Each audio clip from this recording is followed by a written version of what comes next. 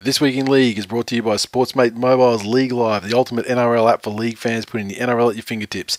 News, scores, TV viewing schedules, match day information, and more. Search for Sportsmate in the App Store or Google Play to download League Live today. Good stats. This Week in League, surprise, surprise, the Tigers' Campbelltown home ground turns out to be a rental owned by an interstate investor. New South Wales Government to move forward with a Leichhardt desalination plant following reactions to Ryan James' tackle on Tedesco. Foreign looks to sign with the Warriors in the hope that a cold, windy climate where people steal your jewellery and throw it into volcanoes helps with his depression. And we preview all the action for round 24 of the 2016 NRL season. All that and more This Week in League.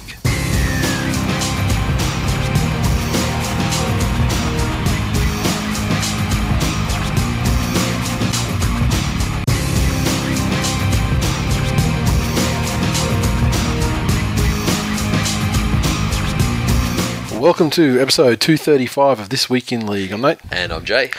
Welcome again to all our new listeners. I just want to say last week, if anyone's got any insight, I'm putting it out there because not because, you know, we're fucking pumping up our tyres or, you know, needing our dick sucked or anything like that.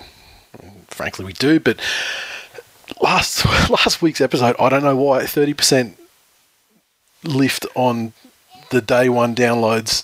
For like, because it's pretty consistent. Like it creeps up every year. Like it creeps up all the time. That's fine, but then you get these weird like hockey stick shaped ones because it bubbles along. Like you get like Thursday or Wednesday whenever it comes out, and you got like Spike where everyone goes that, and then it drops to about like half that and hums along for the rest of the week. Spike. So we get like a bunch of like a spike on the day of release, and then people catch up as they go. The rest of the audience, and but this one for some reason that spike on the day of release was way. And I sort of do like when that happens, I do like a Google search just to see if somewhere we got mentioned or something or.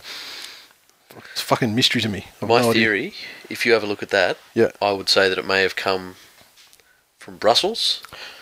They're Perms out there spreading the word. Long-term fan of the show and sensational. Pretty much member since day one too. Sensational Penrith fan. Yeah. If you check, I'd say that a lot of those downloads would have come from one Apple store. He's been in Belgium, and he just went and subscribed to every computer in the Apple store. I thought he was just like handing out like a card or putting stickers on the red light windows. That's interesting. Played at full ball. And yes, I know that's not fucking Belgium. Jesus Christ! I'm sure you'd find one in Belgium. I just had to say it because he doesn't know. You know, something. That's not Belgium. That's another Netherlands. You don't get. Yeah, right. All the best in Belgium, buddy. Yeah. But no, that's fantastic. Drinking heaps of deceptively weak beer and mayonnaise on his chips.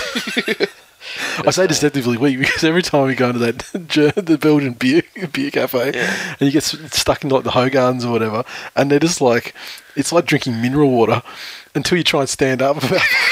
You drink about 6 pints of it, and you're like, this is fine. Like this is not even touching the sides. It's going down so easy, and then you got to stand up, and you're just like, oh, right.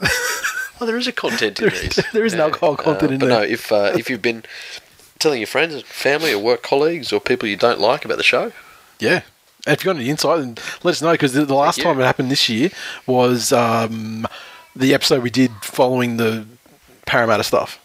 Yeah, okay. And so that kind of made a bit of sense. Well, actually, no, it doesn't. I mean, like, why are people coming to us for the news? So it doesn't.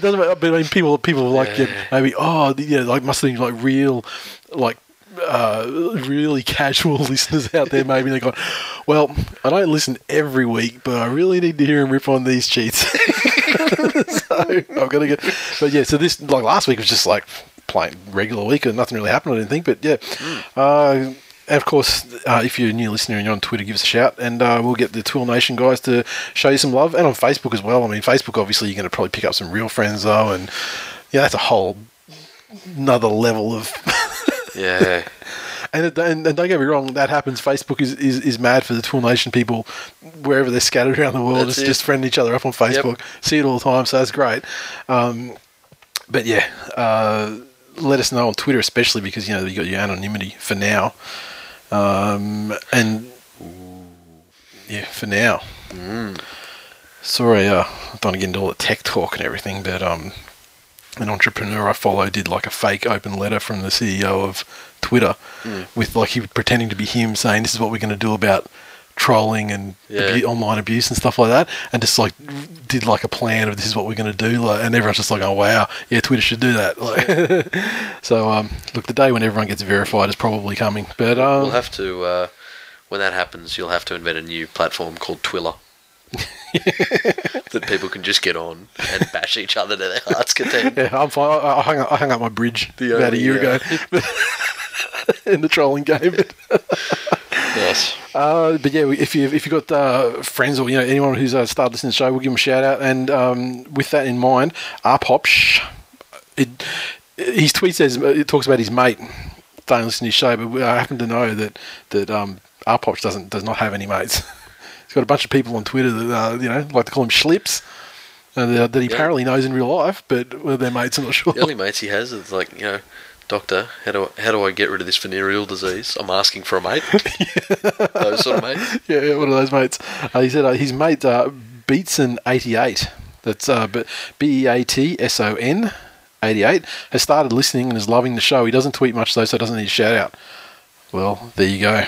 He gets a shout out anyway. Welcome. If he's listening, it doesn't matter if he's tweeting. We're not tweeting about him. What sort of bastard friend tries to deny someone a shout out? He's got his little special place in the TWiL Nation, with his schwank-effervescence and his schlips and everything, and so and he's just hoarding it. He's just like, it's not a zero-sum game, mate. There's plenty of love. We got love for everybody.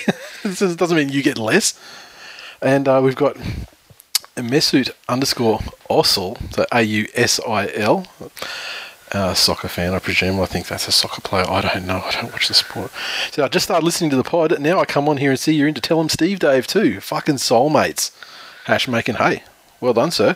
And that was just a conversation, I think, with someone else on Twitter. It's the same. Do you listen to Kevin Smith's podcast? Yep. Kevin Smith's probably responsible for This Week in League. I mean, because he wasn't. I was a massive fan of Ricky Gervais when he kind of popularised the form with the Ricky Gervais one with Merchant and Carl Pilkington before Carl Pilkington was Carl. Like, he was just emerging. He was an embryo of his dumb ass self. And it was great listening to that show actually evolve. Like when it started out, and he was meant to be just the producer of the show, and it was meant to be Ricky and Steve Merchant, and then just talking shit, and it ended up becoming them smashing Carl all the time, and then, so that's how he became a star, because they would just smash him all the time, and that's how his character developed. But then Kev came along, and I remember clearly listening to all Smodcasts when they started, and from the very, very beginning, and picked up most of his other shows. I don't have the time these days to listen to all of them anymore, but Tell 'em Steve Dave is one of the ones I do. So just to put it out there, first of all, you idolised Ricky Gervais, and you then started a podcast with a Carl Pilkington lookalike. Then, which started out with it turned into him being slammed all the time. Turned into him being slammed all the time. Then, your focus has changed to Kevin Smith. Yeah, and then you're bearded. You now do podcasts with two guys named Jay. It's true. Who have it is true questionable life experiences and sexual proclivities. I mean, I can't. Although, I mean, like, in Kev's defence, I mean, he might, he'll talk about his wife's ass all the time, but he's not talking about jamming one of his stilettos in his pee hole. And let me tell you, people loved. Did people love the whole stiletto in the pee hole thing, or what? It was iconic. So thank you to those new listeners, and very welcome. Unfortunate jumping on point. It was maybe that was it. Maybe like just Germany or something, like the former East Germany or something. Like a video about. It's possible in audio medium.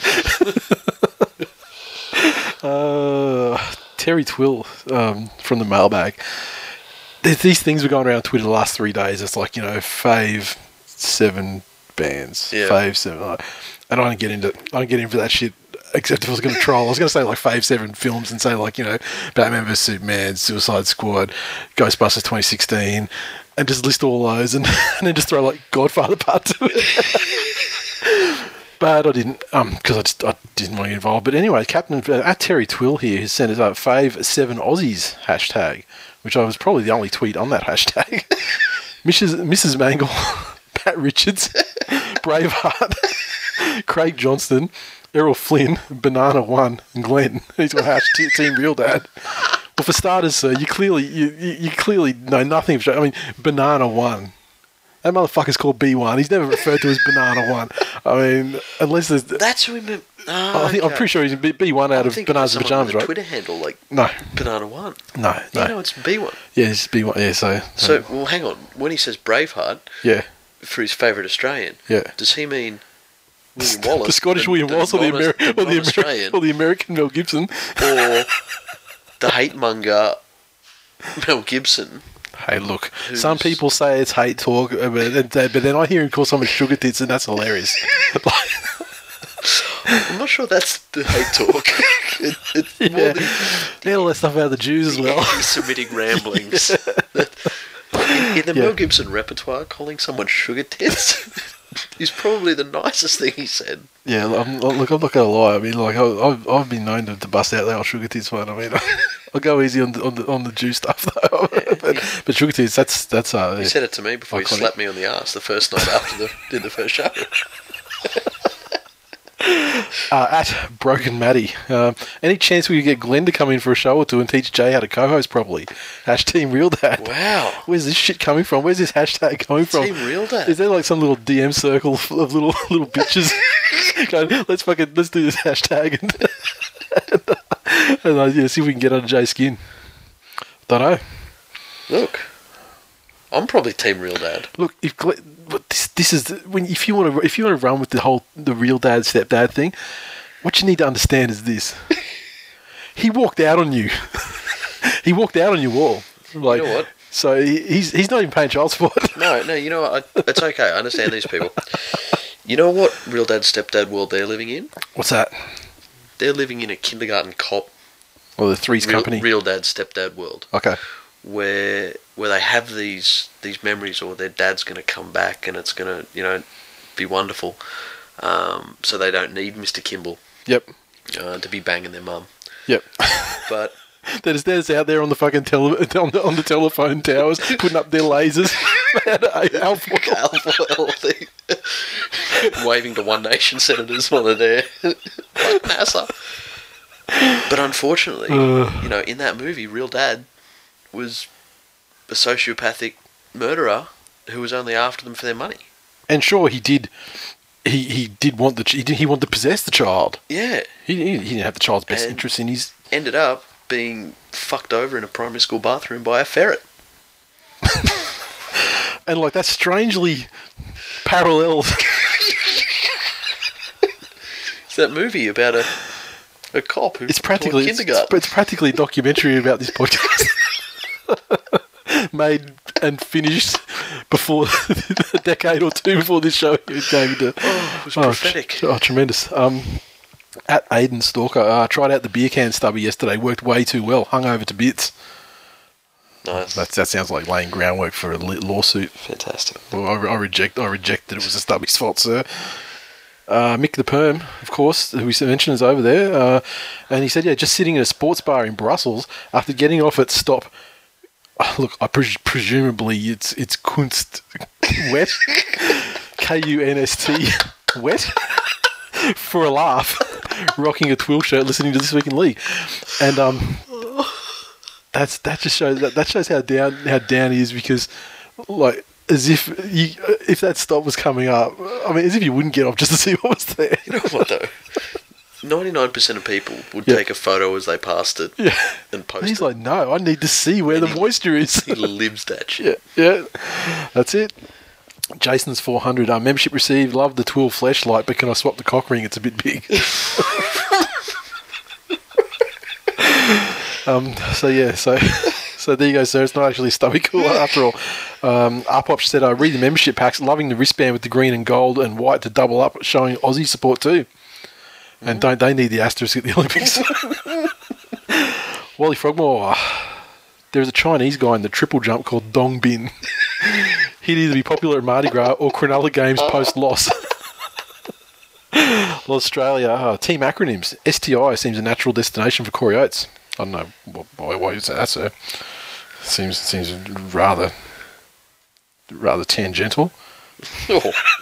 I thought you were going to say rash. Yeah, that's rash. Yeah, I'm sure he'd be burning up at that assertion. Voodoo Rock, Rocks and Diamonds, X Factors. Clearly, Gus is a closet member of TWiL Nation. Nah, they're common phrases. Gus does not want to hear what we have to say. Gus wishes he was a member of TWiL Nation. Put it this way, to illustrate Gus's suitability for this show, you have to look at the way he behaves on Twitter, deleting his fucking account every time someone doesn't give him shit. They just challenge his viewpoint. Yeah. And sometimes it can be like totally respectful. It doesn't matter. Yeah. It's like that. Like he deleted his account. Yeah, like this story. I'm sure we said it before. When he just said something stupid on Twitter, and this is like back in 2014. He said something stupid on Twitter, so about or maybe last year, something about James Hassan at Manly, and I just replied. And we were having a conversation, and he's like going, "Yeah, he's not in the top 25, salary cap." Well, yes, he fucking is. Yeah. And he's like, "No, he's not." I said, "Yeah, he is." He's like, "No, he's not." And then James Hassan tweets in and goes, "Yes, I am." Delete his account. It's like, do you know what? Own your shit, you dumb motherfucker. That is one of the best things about the TWiL Nation as a whole. Yeah. You don't see a lot of that. I have this thought and this person has this thought, and we will just fucking bash heads. Yep. Never. People discuss shit. Yep. Yep. And people. I find that is like kind of a rugby league-ish thing though as well, because doing podcasts in a couple, like MMA for example, that's that butt head things. Everyone needs to be the guy that knows more than the other guy, and seeing the more obscure shit than that, But I'm talking like even generally, rugby league though is much more of a community thing, and maybe it's because it's teams and it's not an individual. People play. They understand the team thing. Yeah. But even the TWiL Nation, I've seen the Tigers fans and Titans fans. Yep.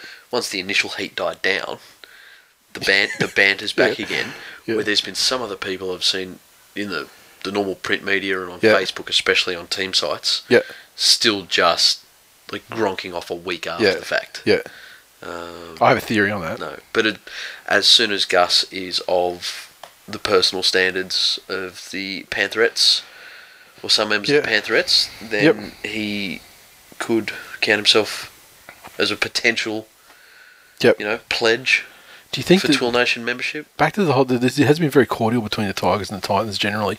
Do you think that the Titans and the Tigers are both been beaten down so badly by poor performance that it's kind of humbled them as fan bases, and they can actually meet this, create like a middle ground, and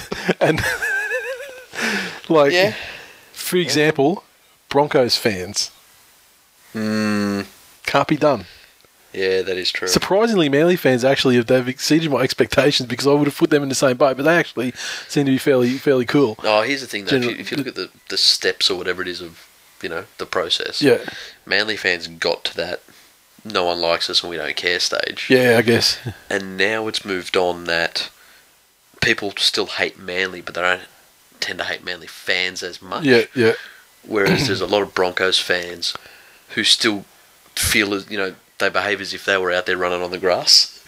They behave as if they were all in the John Plath role, like fucking useless. But they were there, and they've got the ring. Yeah, and it's almost like you have to go through this exclusive selection process to become a Broncos fan. Mm-hmm. As opposed to just. Yeah, no, I get your point completely. Born after 1988, or a shit cunt who changed teams in 98. There's only two ways to be. That's the only two options. Yep. So exactly. The shoe fits. You're either bandwagoner. Sam, which one are you? Look, I've heard stories and I've seen the photograph of him in the Bulldogs. I mean, I don't want to single him out. Well, there's three options. Three options. You were never a rugby league fan to begin with. And you jumped in. It's like an NFL fan. You've jumped in and I'm going to start following the NFL. I know who I'm going to follow. That's it. The Patriots. Yep. Let me go through the list of Super Bowls and Super Bowl winners over the last decade. Patriots. Yeah, I would think I'm a Patriots fan. Nice. See, where I'd pick the team, I like the colours of, but I also pick the team that was fucking garbage, so that when the day comes, and it'll come eventually, probably in my lifetime. So you're just writing a sports movie in your own head. Yeah, exactly. And when the day comes, like, I would have earned that shit. and I'll enjoy it far more. Trot out your retro jersey with pride. Yeah, exactly. Where are we? D. Matea. De Gois has a head that looks like he visited a metho clinic a few times, maybe with McInnes. So that's in regard to our Cletus talk last week. So Isaac De Gois. And we've got another one here from Australia. Cletus Shannon the Cow Boyd is the giant retard in the overalls in the back of the black and white photo outside the cabin. And he also came in with the one on the rugby league chins, which was what started us last week. That's right. Gareth Ellis. And yes, I would be inclined to agree. He's up there too. Yeah, fantastic. We had via emails. Dan sent us via email saying that he put forward Willie Mason as the best chin in footy, and he'd definitely be up there too. I would say. Was his chin that disproportionate given the overall size of him? Not disproportionate, but it's like it's a prominent. Like Brent Tate and Tony Carroll had disproportionate chins. Yeah, I mean, people call Brent Tate Roger Ramjet, and that's no. Like the That's brace, no exaggeration. Brace wasn't to hurt his neck; it was to keep his head up. Yeah, exactly. The ironing board down the back of the shirt. Yeah, I fancy in this day, fancy letting a player have the unfair advantage of having an ironing board on their back, just to protect from those shots. My Saguna 85. I looked up what lemon party was. Went to my fridge and threw my lemon yogurt away. You looked up what it was, so I guess he's just thrown it. I guess he's thrown in the URL and just gone to the site. Yeah. There's no shame in that, mate. You looked it up, or you went to your favourites and clicked on it? Yeah, you wouldn't be the first person to mistakenly go to Lemon Party thinking it's something completely different to what it sounds like. Misanthropia. Strawberry thick shakes have forever been ruined. Sorry. I've probably had one afterwards. They're great. If you get them from McDonald's too, they're not mixed in properly. They've got that white and strawberry swirl on the top. It's exactly. And I mean that's actually a more accurate. Giannis _ Mateus. Harlan Poop shits on Katy Perry's Olympic song. Literally. So it doesn't, because they're Olympic song. No, figuratively. I don't think that word means what you think it means. Figuratively. Devonhead. This week in German porn. We didn't say anything about it being German, Devonhead. How did you come to that conclusion, sir? Let me see your browser history. Dirt _ cowboy. Dirt Road Cowboy. He's over in Albuquerque, New Mexico. And he said, I haven't visited a lemon party since I left Chicago 6 years ago. Wifey thought I was having a seizure laughing. I can't unsee things. I'm presumably laughing at us talking about it and not laughing at seeing Lemon Party, because, to be fair, there's nothing really funny about it. I mean, the comedy in Lemon Party is making someone go to it accidentally. Oh, for me. The song's pretty amusing when you take it in context of the juxtaposition between the human centipede and... Anyway. Mitch Colby said, I've seen Jason Taylor at my gym pumping iron, ready to flog Robbie 1v1. Yeah, good luck with that. All we know is, I mean, let's look at the tail of the tape. Robbie's got some documented greatest hits on his. I mean, like when he punched fuck out of Anthony Watts that time.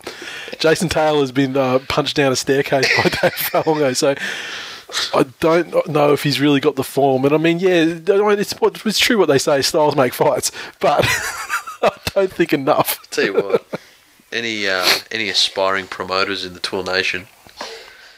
Get on promoting that fight. Off-season. Yep. Off-season. That would be great. Could you imagine how much money you would be able to produce for some sort of charity by putting that together? I'd pay my $50 pay-per-view for that. Had to be like a street fight or like Pride Rules or something where there can be soccer kicks to the head on the ground, or imagine it being like a WWE, like hardcore, where you can pull like bats covered in barbed wire and like fucking put them through tables and shit. Can you in a cage? No. Like Hell in a Cell, like instead of Mick Foley, can you imagine Robbie Farah fucking putting Jason Taylor like off the top of a 30-foot cage through a fucking table? No, I can imagine him. That would be amazing, though. I can imagine him getting him and dunking his head into a schnitzel fryer. Or like, breadcrumbing him. And then Jason Taylor, he's like reaching around and he comes up with the handle for the net thing, and he comes up and he sticks it over his head, and he's controlling his head with the net thing. But then Jason Taylor pulls out a bag full of 20-cent pieces from the parking meter. Did you watch Vice Principals this week yet? No. Oh, fucking. No, I'm a single daddy this week, so yeah. I have no time for this stuff. Ma_Aaron, what do Ray Warren and Donald Trump have in common? Both are too old to be in that box. Hash, call me hipster. Try the veal. Question for you from Ben R47, who's our new Manly fan from Atlanta, I believe. I hope that question is, how far from Newcastle is Brisbane? A very kind offer on his part to furnish you with tickets to the Penrith game that he'd won, I presume. But he didn't understand the distance between. There's quite a long drive. You're not going to nip down for the game and then come back afterward, and you certainly don't want to be in Newcastle after dark. So how are you going to drive back when your car's got no wheels? He said, which Mamo hairstyle is your favourite, the man bun or the cornrows? Jesus, yeah, cunty longstocking is how I refer to him. Yeah. At least he does mix it up. To his credit, he's unafraid to try new things. I'll give him credit there for that. Again, this goes back to, and I'll put it to my original distaste for those hairstyles. Yeah.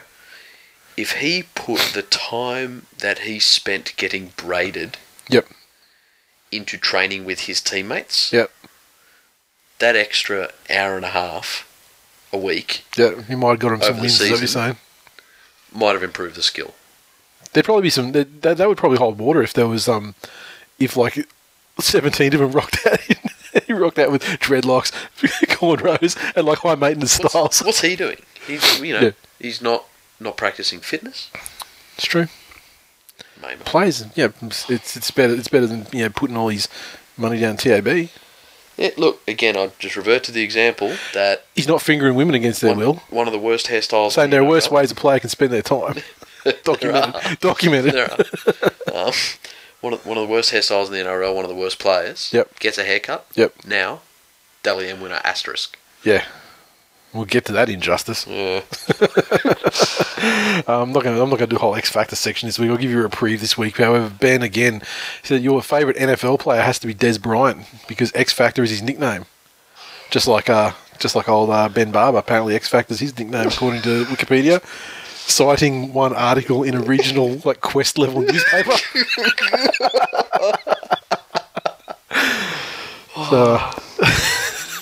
He entered it into the high score on a video game one time in 1987. Thus was his nickname forever. It was like XFC, and they just assumed it was... This week in Luke Dawn, thank you to the boys from Super League Pod again, giving us the update from over there in the... I was going to say something nice about Super League, and I'm drawing... Jamie Soward country now. He what now? Jamie Soward country. Yeah, well, yeah, so... His Broncos ran riot. So you love it? Yeah. Ran riot. Given they're a second-tier team now, but... This is the thing. I mean, you have to wonder, in sports and countries that have leagues where there is this relegation promotion thing going on, it would suck the season where you're getting fucking hammered all the time and you end up in the bottom and you find yourself being relegated. But that next year... I think it was 74-6 or something that they won. As a supporter of the club... You still get to see your club you get relegated. You still get to go to the games, as many games. You get to see them every week still. Yeah, spot on. And so, if you have a year where you just get fucking torched, right? Get relegated. Yeah. And this goes for soccer and shit as well. To have the next year where, you undefeated premiers, you just fucking slaughter everybody in your part. That'd be good. That'd be a good year. And people go, it's not the top league. Motherfucker, look at the table. Wouldn't that be fantastic if we had that? Yeah. And Cronulla had still not won anything. That's the thing with Cronulla. They'd be not good enough to win the real competition, but not bad enough to be relegated to be. And they're did you see teams taking fuck, Cronulla are third last with 4 rounds to go, and they're fuck, next year we could own that league. Let's just start tanking. Let's get a trophy in this dusty motherfucker. But yeah, thanks, boys, and enjoy.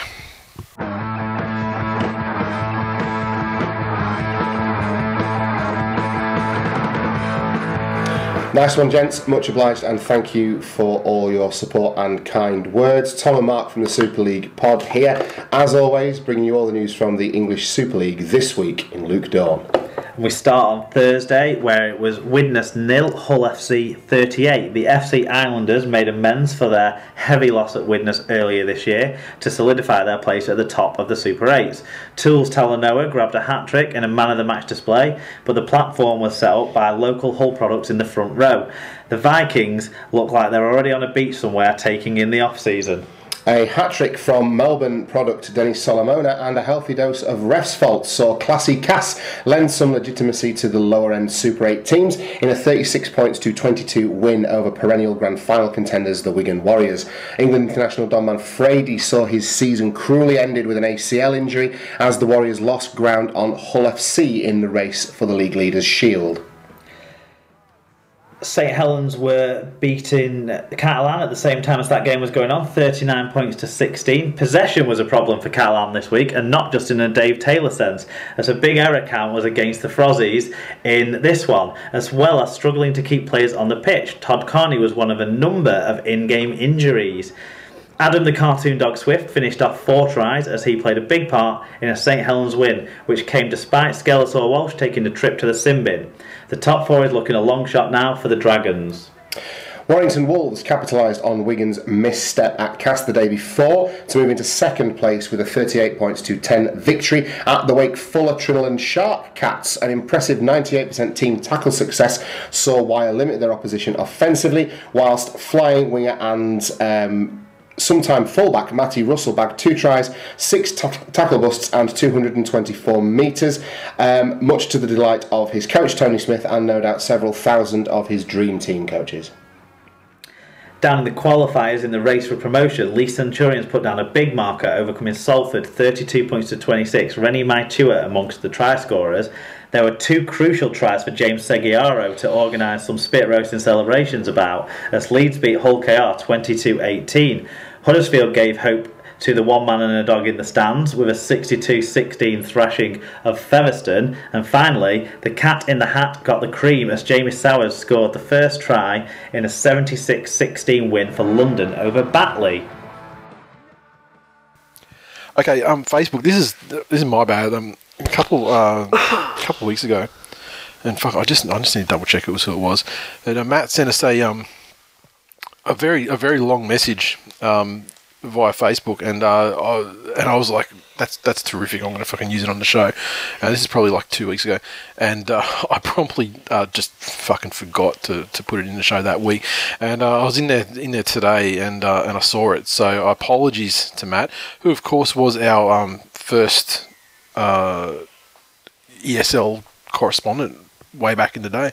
So I just wanted to read this out, what he sent through. He said, all right, guys, loving the new season. Stepdad's doing a great job. It's a good start.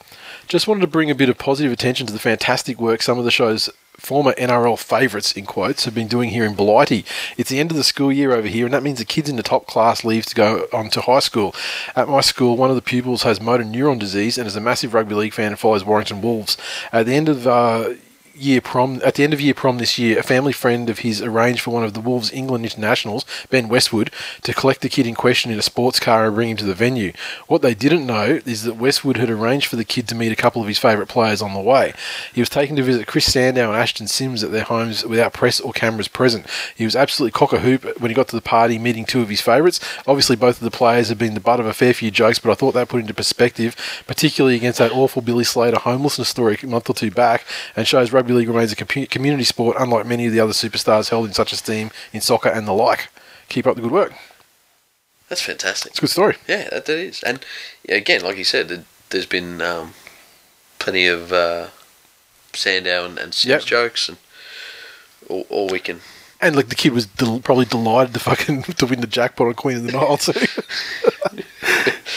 Yeah, as long as Sandow wasn't 6 beers in and kept trying to feed 20s into the back of his wheelchair. But, no, No, but that is awesome. Yeah, it's fantastic, and especially to do it away from prying eyes. Yeah, like we were talking about last week with the Techno Viking stuff he's been doing. Yep. So yeah, exactly. And wouldn't it be great if that was the norm? Yeah, exactly. I mean, and like, there are a lot of players who do a lot of good shit, like as part of like the club's organised community outreach sort of stuff, and that's all awesome. And like the Ken Stevens stuff's awesome. But I love hearing the stories of the stuff that's kind of unprompted, as well. Mate, look, that's it. If you do nothing else in a day, week, month, year, whatever. Yep. If you do something that makes a kid smile, especially an underprivileged kid or a kid in challenging circumstances, like one with a horrible disease, that's only a tick in the good karma box. Exactly. Okay, housekeeping stuff. The memberships, they've all gone out, and for those who missed out, I can say that the final stock is online. So if you go to respecttheshooter.co or .com.au, both work, and go to the TWiL Nation membership, the inventory is set up there now with exactly what we've got left. So there's like 2 or 3 for sizes from I think small to maybe 2XL. And I think there's a couple of extra XLs. And yeah, once they're gone, that's it. So get in there if you want to grab one. What are we talking about now? Oh yes, I was trying to figure out the name of that pub last week where we started off. Yes. The Keg and Brew is what it's called, and that's the one down the road from El Loco, and we will be there when that place opens. I think 10. Fantastic. And it was great times there last time, and then which means like the first El Loco one was rock up at 12 and happy days. This one it was rock up the other one at 10, and then the probably 20 or 30 people who rocked up there are fucking blind by the time they get to El Loco. So it just makes El Loco. And then we had some other people like Bakes and Dashing Dan. I was sitting at the airport in Brisbane waiting for Glenn to turn up, and just having a coffee out the front, and I'm seeing them tweeting pictures at 6 a.m. that day, drinking beers, having a barbecue for breakfast, and so they were gone by the time they got there at 10. That's fantastic. And so and then so no surprise that Dashing Dan was the most the most poorly behaved person there in El Loco, and I think he may have even got removed. now that I think about it. The Keg and Brew, and then I've since been told by many people after that it is also a poker stop. So I'll throw a lure in there for you, and you can get some, you can catch some pokies while you're there as well. Nice. Everything's coming up us. Another question. There's a conversation going on with you through the week, and top 10 headgear wearers. Yes, that's one to throw out. I don't think it does. I don't know if it warrants a top 10 because like the top 5 is like the elite of the elite. Yeah, top 10, you could fill the top 10 of headgear easily. Yeah. But I think when it becomes a challenge, you put it in, when you confine it to 5, and like Beeve, Thurston, Steve Renoff, probably the top 3 in mine for sure. Yeah. And look, bear in mind, there is no qualification or quantification around what great means here. Yeah, it could just be somebody who's remembered for the headgear. Yep. Or a great player who wore the headgear, or somebody who really shouldn't have worn headgear. Seasau is another one, and I wouldn't say he's great in any of the capacities. However, very prominent premiership winning, very very prominent headgear wearing player though. Yes. So, and like Thurston, of course, great player, successful player. That's it. Gives the headgear to the kid at half time, which is great. Yep. As well, Beeve obviously very successful. Loyal player as well. Did he always wear headgear? Beeve? Yeah. Yeah, so I can't remember him ever not wearing it. Okay. To the fact that he in my mind he was so identified with the headgear, or so tied to the image of him with the headgear on, that when I met him after a game once, it looked fucking weird to me. He didn't have the headgear on. So yeah. Now, where are we? Give us your top 10 headgear wearers, though. Make it 5. Make it 5. Make it a good list. Also, it's Twitter as well. You might struggle to fit 10. Do you reckon we get back to compulsory headgear in the NRL with all of these, concussion things? No, absolutely not. No chance whatsoever. Because headgear doesn't do a fucking thing about concussion. All headgear does, it's the same as boxing. They removed the headgear from the male boxing in the Olympics because finally they realised scientifically that all headgear does is stop incidental cuts and abrasions. Yeah, and maybe some superficial bruising. What it doesn't do is the impact still hits you, and your brain still bounces around inside your skull, And the headgear does nothing to mitigate that at all. All it does is enable you to take more superficial damage, like without getting like a cheekbone fractured, or without getting your nose broken, or without getting like, cut and having to be stopped for a cut. Well, that will surely. Yeah. This is why it comes down like there's like an MMA versus boxing. And this is why MMA is a safer sport, even though it looks like more brutal when you get like the lighter gloves, like thinner gloves, and the bigger knockouts. The thing is though, in MMA when you get touched, you get knocked out. You get hit with a good punch, you get knocked out. With boxing, you can take 12 by 3 minute rounds of thunderous fucking shots, and not get knocked out or cut because of the headgear. However, so what you're doing, you're getting this greater accumulation of your brain rattling around over the course of a fight and over the course of a career, which is why that you're getting, there's, your Muhammad Ali's and, your Riddick Bowe's and these guys that are just like slurry, like terrible fucking, degenerative brain shit after their career, that emerged after their career. So like, I think headgear in rugby league is good because there is a lot of incidental contact and stuff where you can get split open by, elbows and knees and, shit like that. So if that's something that you want to preserve yourself, and also if you're a forward, like if you're a hooker as well, it's probably not a bad idea, because you're jamming your head into scrums and stuff as well. If you want to avoid like cauliflower ears and all that stuff, that's probably a good thing. But yeah. The funny thing is, though, they come to the scientific conclusion finally about boxing, and the headgear. You'd rather the guy stop a fight with one punch and knock a guy out, rather than the guy stay up and take another 3 minutes of that shit. But then they still leave it on the women though, because they're fucking idiots. But who am I? Just some guy that talks shit. Jim Man Bearpig threw us a song about Tedesco that I believe he did with his daughter. Look forward to that at the end of the show. And cheers to Alan, who sent us a photograph in his undefeated shirt with the Mediterranean and Barcelona as the backdrop. Oh, sexy spicy. Yeah, sexy and spicy. And he said it's a top quality shirt. Glad I got 2XX because it's very clingy, and the 6-pack crossed out 6-gallon barrel wouldn't fit inside. So he's obviously been in Ibiza enjoying the paella. So sexy and spicy in Spain. Spectacular.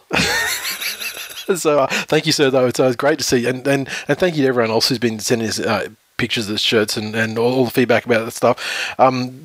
Really glad everyone's like, the shirt. They're loving the quality of the shirt, which is... I'm really happy with those as well. They fucking cost, they're one of the more expensive shirts you can get. However, the result's really good, so I'm happy to do it. And I think that's about it. But I guess it's time to start thinking ahead. The season's winding down, and it's time to start thinking about the old loco things going on, the keg and brew things going on. Last year we chucked on a bit of food as well, so to get things started, and we'll do that again this year. And I guess now that we're starting to think about winding into that time of the year, if anyone's got any suggestions or anything like that, I think the great Tim McIntyre. I think we're going to get him to do some stand up for us. He's obviously a legendary listener of the show, and been to all the meetups. So, and would love to support his stand-up career more, but for the fact he's in Sydney and we're in Brisbane. But we'll get him to do something for us. Organise that with the venue, or just get him to stand up. They've got like El Loco. They kind of got like down the back there. They've kind of they must have put on entertainment or something, maybe at night time. They've got like it's really fucking small, but I mean it's fine for one person, so I mean, I don't think there'll be a problem in getting up there. But I will organise it. I mean, now we go back with those guys a couple of years now, so they've got a pretty good relationship with the management and stuff, even despite the antics of Dashing Dan last year. So he tries, he might, he could not tarnish. You're saying that there's no contact with them since last year. No, I did. We always exchange emails afterwards, like, because they want to know if we had a good time, and so. I just sort of like, I didn't say anything like overt, but I just sort of put it out there, how much we enjoy going there, and in return, they didn't take any bait or anything like that, and they had no mentions of any complaints or anything about the manager possibly being, ethnically slurred about her, potentially Eastern European heritage from that person. And I hope he's back there this year too, actually. So yeah, I think that's it. And yeah, memberships, get in now, because it's getting to the time where you are going to miss out. They're going to be gone for good.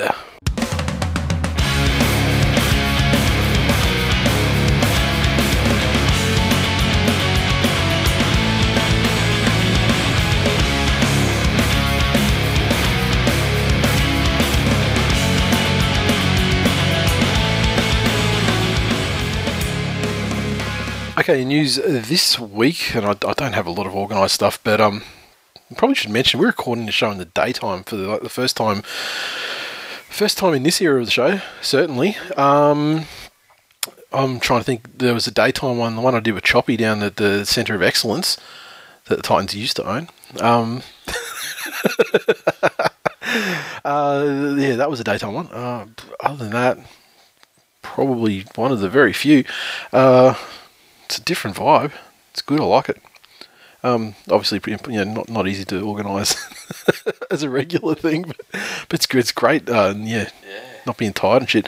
With the news, a couple of things. I don't have it all written out here, but first discussion point I have down here is Ryan James tackle on Teddy. What do you make of that? It's like he's always been offered a very easy way out with the week, but he's electing to fight it, and I'm not sure whether they'll go to the point where that will backfire and they'll go, "Oh, fuck you, you're going to get this." But I will probably at this stage of the season with a side that's in contention for the finals, fighting in a dogfight for one of the last couple of positions there. I would think that perhaps, yes, all the games are important, but missing one is certainly better than missing several. Although when you take into account that almost all of the games each of those teams are playing is against each other. Yeah, that's true too. Every loss for you is a win for someone. Yeah. You need to be losing as well. Yep. So it's a double whammy. Yep. Look, I think 1 week is... You'd be lucky in that and should have taken the 1 week. He could have gotten worse. He could have gotten more. However, I'm not against the 1 week though. I mean, because it was literally the definition of falling into he fell into the tackle. He didn't just duck or anything. He's significantly, fell into something that wouldn't have been anywhere near his head ordinarily. I think you got to look at it. I think that they'll be able to show that there was very little malice or intent in there because he's gone in to make a tackle, and at the point of contact, he'd shifted his head. Yep. Shifted his head to his left shoulder. Yep. Probably had his eyes closed for all we know. But even on that, that'd still get him for careless. Yeah. So fighting it, I think maybe pushing the luck. Yeah, I think so. Fucking horrible outcome. But you never like to see those serious... if you're a Supercoach player or Tigers fan. Fucking remind me to trade you out this week, actually. Look, you don't like to see players with that sort of, very serious injury. That can do all sorts of things too. It can affect your breathing. It can affect your eating. It can give it's affecting your nutrition. Like now he has to drink shakes all the time. So maybe there's a sponsorship opportunity, third party with McDougall, with his man shake. How did I retain my lean muscle mass while suffering a broken jaw by having my face wide shut? He's really hurt. Good thing I can still eat first jaw. Thanks, man shake.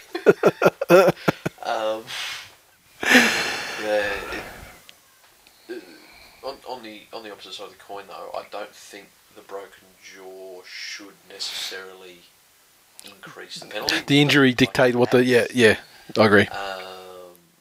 So with that spirit of you don't like to see him hurt, it's not Ryan James's fault. Yeah. That his jaw was broken because of the way he was hit. Yep. In a careless tackle. Yep.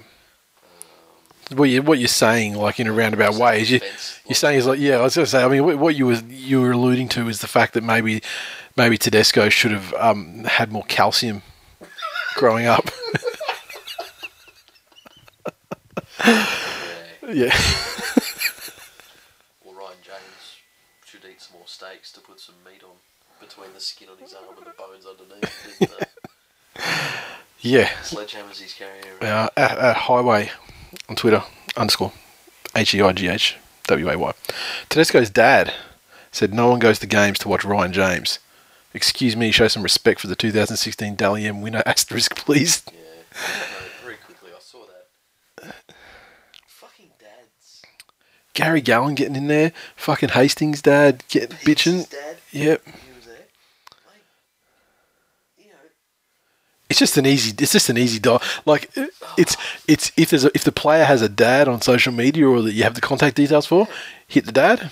Otherwise, if you need like a fuckhead dialer quote, get Gordon Tallis. Otherwise, if they got a dad, get dad. Otherwise, Gordon Tallis.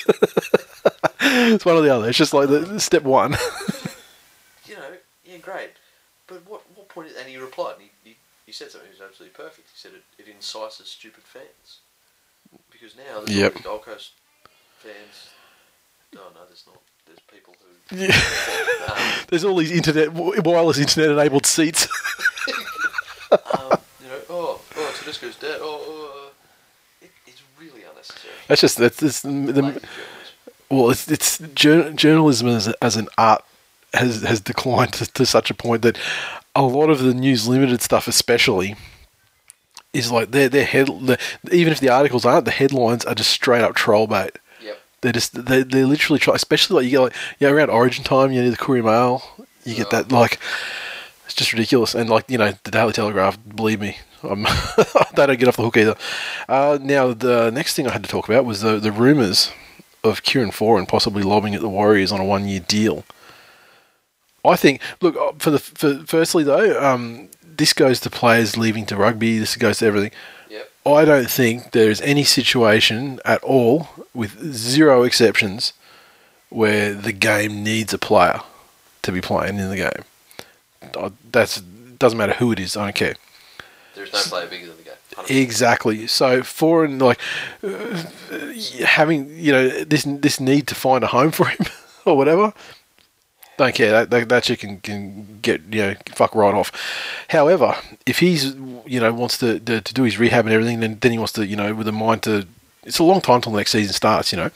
So if he wants to do that and then rack off for a preseason with the club and play a game, 1-year deal is a good idea for any club, because it sort of gives you a little bit of insurance and future planning involved with the problems he has. And then looking at teams, I think Warriors is probably a great idea. Storm too, if they could afford him. A team that's basically out of the Sydney microcosm, but out of Brisbane. Brisbane's fucked up too, though. I mean, it's like a feeding frenzy with just with the Broncos, especially. Yeah. So New Zealand, though, you're basically living your day-to-day life completely removed from the News Limited glare. Because over here, just as an example, what the fuck do you know about any of the Warriors players? Conrad has to put a blowjob on Snapchat. That's what I was going to say. That's the extent it goes to. Yeah, you got to pick it up on Snapchat though. I mean, it's the media won't report till well after the fact. So otherwise, you don't really know that. Even when those players got stood down for hitting the steel knocks and Red Bulls or whatever they're on, even then you still don't Can you name all those players? I can't remember who they all were. The media glare is so much less. From looking from here over to there, maybe over there you get you get semi, salacious stories about New Zealand players. I don't know, but what I always think's funny is people saying that once they go they should never be allowed back. They should never be allowed back. Yeah, they're the same people that often talk about redemption stories for sex offenders and There's absolutely no reason why Foran couldn't come back. Given the situation, for everything that's known as fact, he's done the right thing. He said to the Eels, not coming back so they can take him off the books, which then that does the right thing by them on the salary cap. Yep. If in the future he is able to play rugby league again, then he needs to do the best thing for his health. And if that's not being in Sydney, then if the Warriors can fit him under their cap and he's happy to play and they're happy to have him, why not? Exactly. Common sense prevail. Yeah, but as I always hate to see him playing against my team, because obviously he did some great things with my guys, and I just hate seeing players leave anyway. If they're good players, but if they're players that have been there a while, I hate seeing them leave, because you just hate seeing them in another jersey. But and also with the on paper strength of the Warriors, I think adding him to the mix again is how much do you want to give how much of a leg up do you want to give these motherfuckers to get the monkey off their back? Really. But I think for him personally though, good thing. Yep. Corey Payne, relating directly to your club, this is. Penrith searching for their third chief executive in a year after Corey Payne left the NRL club role after just 4 months in charge. The Panthers released a statement saying he'd resigned and was pursuing an overseas business opportunity.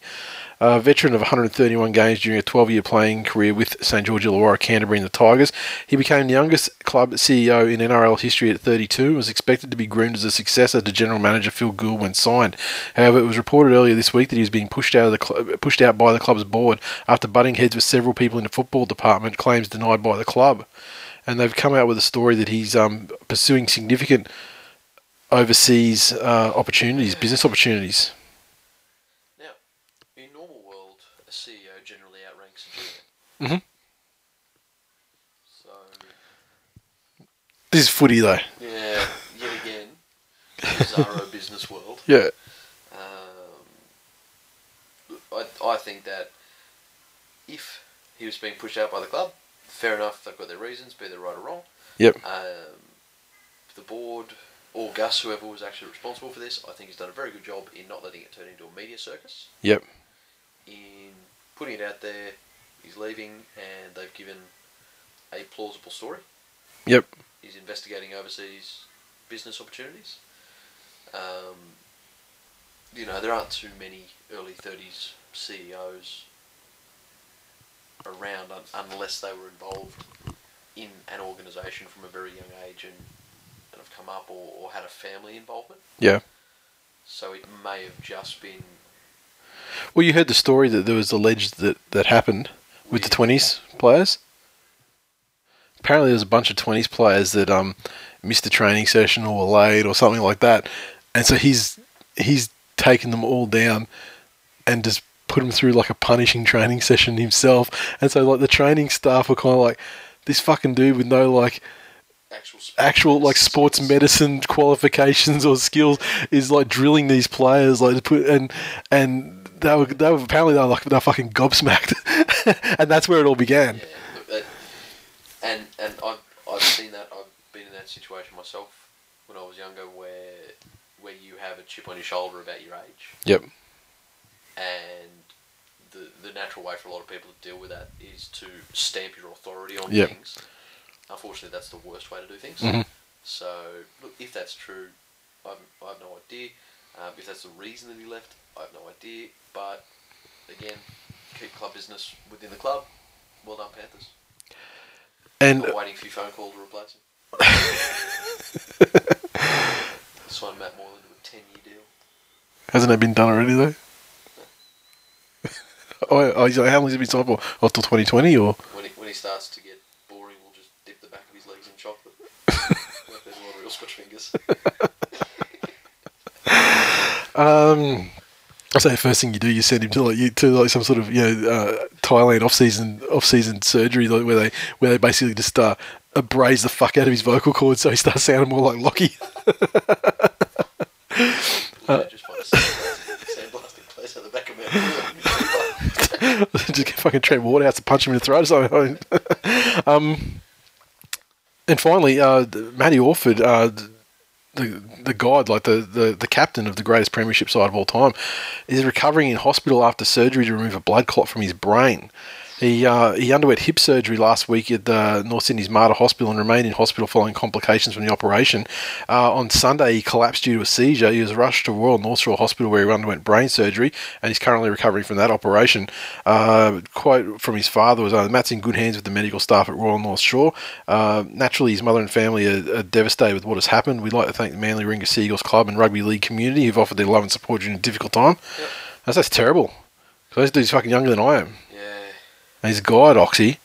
I mean, like he didn't finish his career off, in glory in Australia, but was he the first? Was he the first Dally M winner to win the premiership?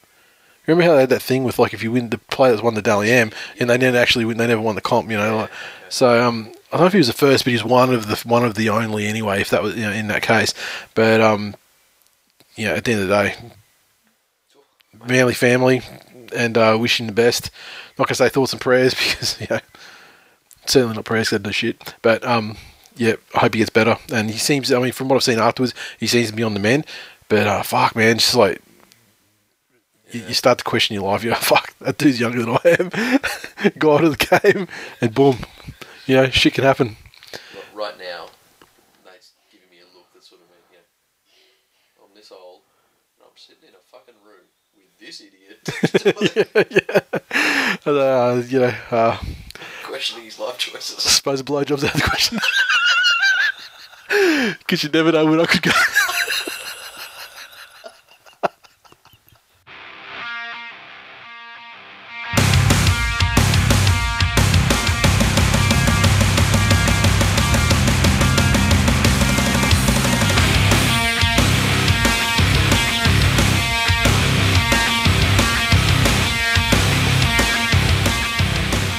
This Week in League is brought to you by Sportsmate Mobile's League Live, the ultimate NRL app, putting the NRL at your fingertips.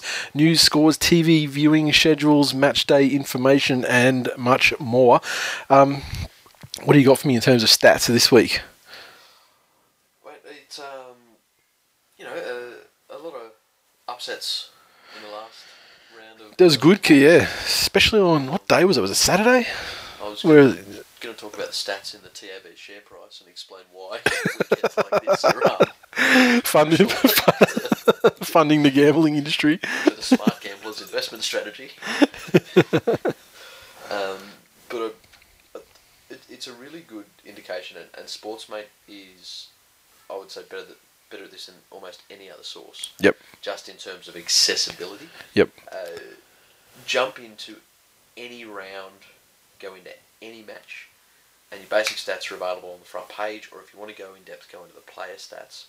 But one of the big ones last week was St George versus Cronulla. Yep. And when there's something on the line like a bag of dicks, some people rise to the occasion, other people bow down. But if you branch out the old chestnut,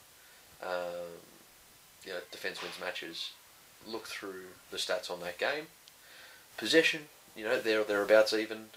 Completion rate was very good for both teams, above 80.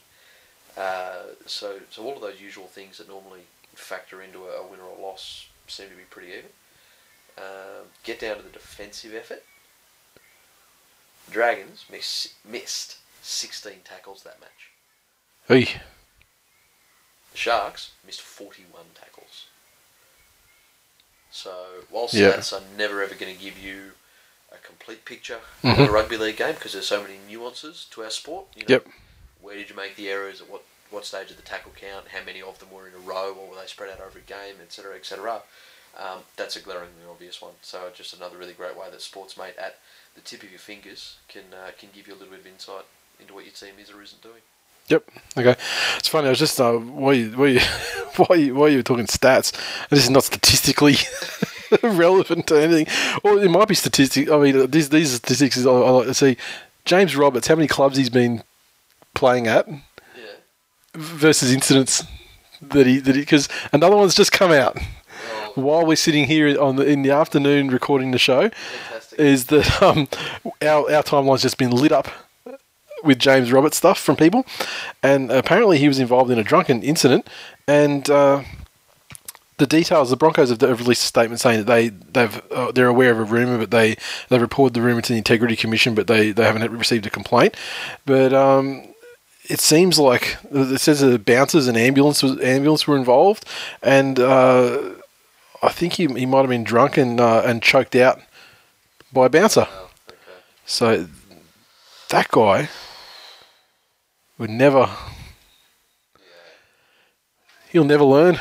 And I'll tell you what. It's amazing he got through the Titans era scot-free when there's cocaine and everything going around. And maybe that's it. Maybe he's just a drinker. Yeah. And maybe he was involved in several altercations. On the Gold Coast, I don't rate a mention. And maybe they got other players doing kilos of yayo. Yeah. He just wasn't the best news story. Yeah, true. That's a shame. It really is a shame when. The worst thing for him is like Wayne Bennett is notoriously harsh. Like fuck up and you're gone. Yeah. So he's if there's any truth to the story, he's pretty much on the market because it sounds like it's the same thing that he's people like Gay Guy and that got the asshole for. Yep. And it's a shame when it happens more than once. Yeah. You know, that's where there's some deeper issues where grog is a problem. Yep. And unfortunately, people need to stop looking at having a drink as a right, and learn that the best, especially now that he's got a kid. Yeah. You know, he's not jeopardising his welfare. He's jeopardising the livelihood of providing for his family. So it's a shame, Mr. Roberts. It is. Get your ass to Oxford Street. So what's that? So statistically, that's about 75% of his clubs that he's been to. That if the Broncos were to release him, statistically so important that you would think twice before picking him up again. Exactly. Yeah. And that's one a sportsmate can't claim. I don't think there's a button you can click there to look at James Roberts being a fucking drunken idiot. Someone sent a tweet through.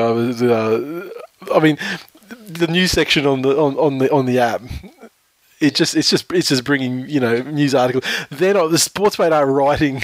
No, they're not. They're not journalists. They're aggregating rugby league news. But I'll tell you what, we certainly hear about it every time an article that someone screen captured on the app says something about X Factor. I do think it's in an algorithm. If they've got like 5 stories on one subject, I hope it is. Oh gee, I wish it would be. Like that would be amazing if they were just like, without ruining the user experience of their app, but if they were just like subtly tailoring shit. Just for the purpose of trolling you, that would be amazing. Amazing. But you can get the Sportsmate on iPhones and Android devices. Oh wow, the Broncos apologists have already started. Oh really?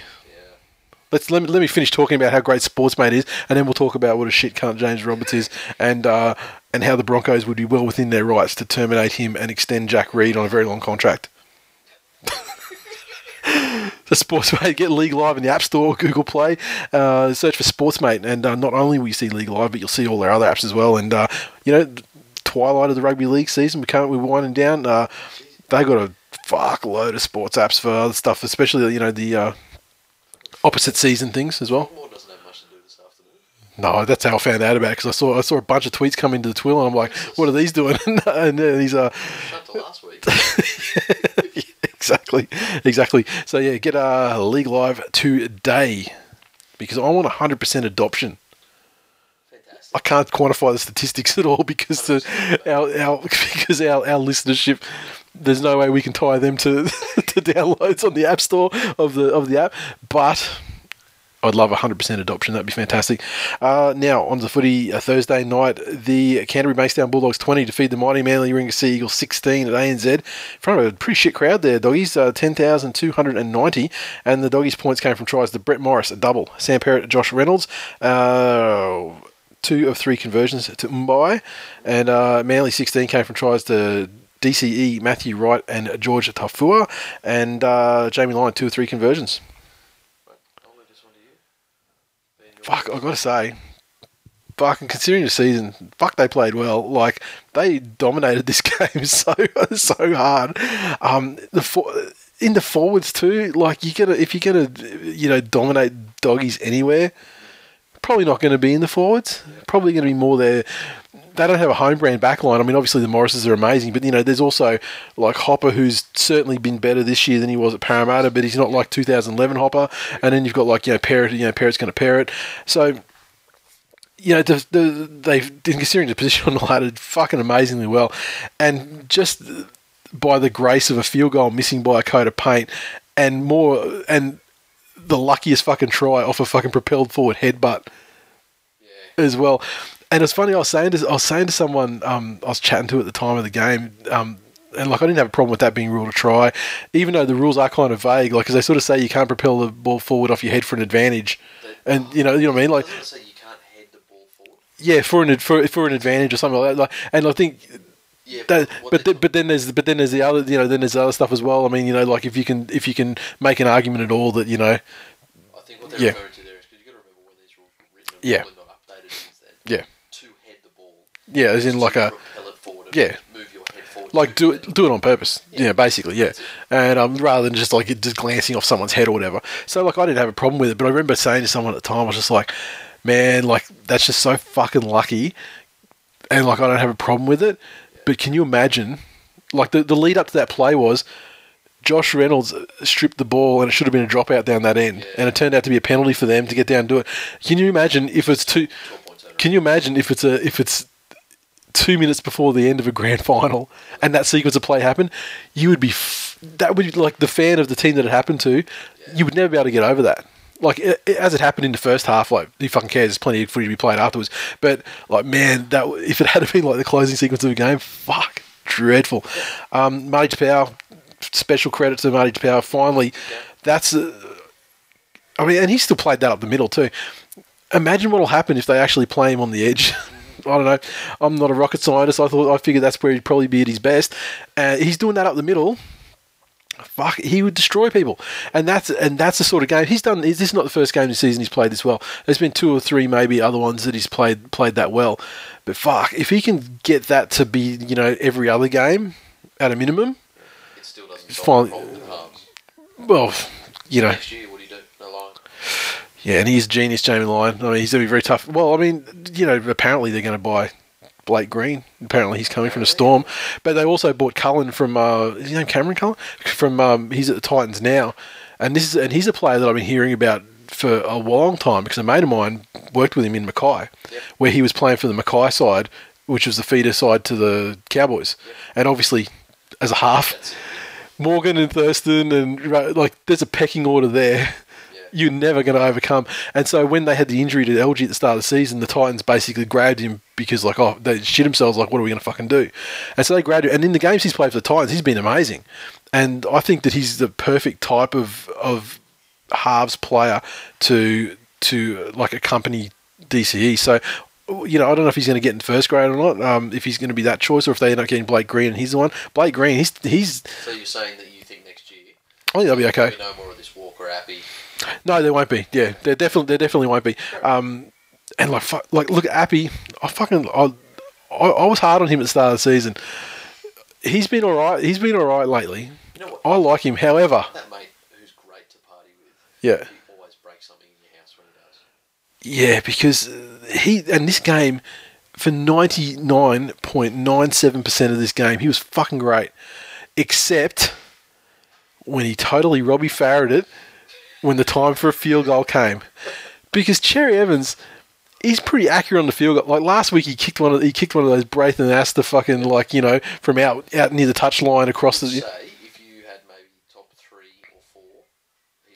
Oh yeah, I don't know if I'd rate him that high, but I mean he's certainly not like a he's not like a Tony Milford or. You'd say Cronk. Yeah, or Cronk obviously. Cameron Smith's very reliable as well, although, you know, he defers to Cronk most of the time. Yeah, this is another Sportsmate thing. Yep. You know how many field goals Cameron Smith's kicked in his career? Not many. 2. Yep. Yeah. So I don't see how he's in your top 5. He's not in my top 5. No, I'm just saying he's reliable. I'm talking about reliable. Oh, yeah.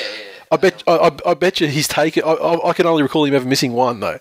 Like, I think his return on investment as far as like, time for him to boot the ball are good. Yeah, you're going to throw it. You go, okay, Moylan's going to be in there, is he? Moylan's third leg.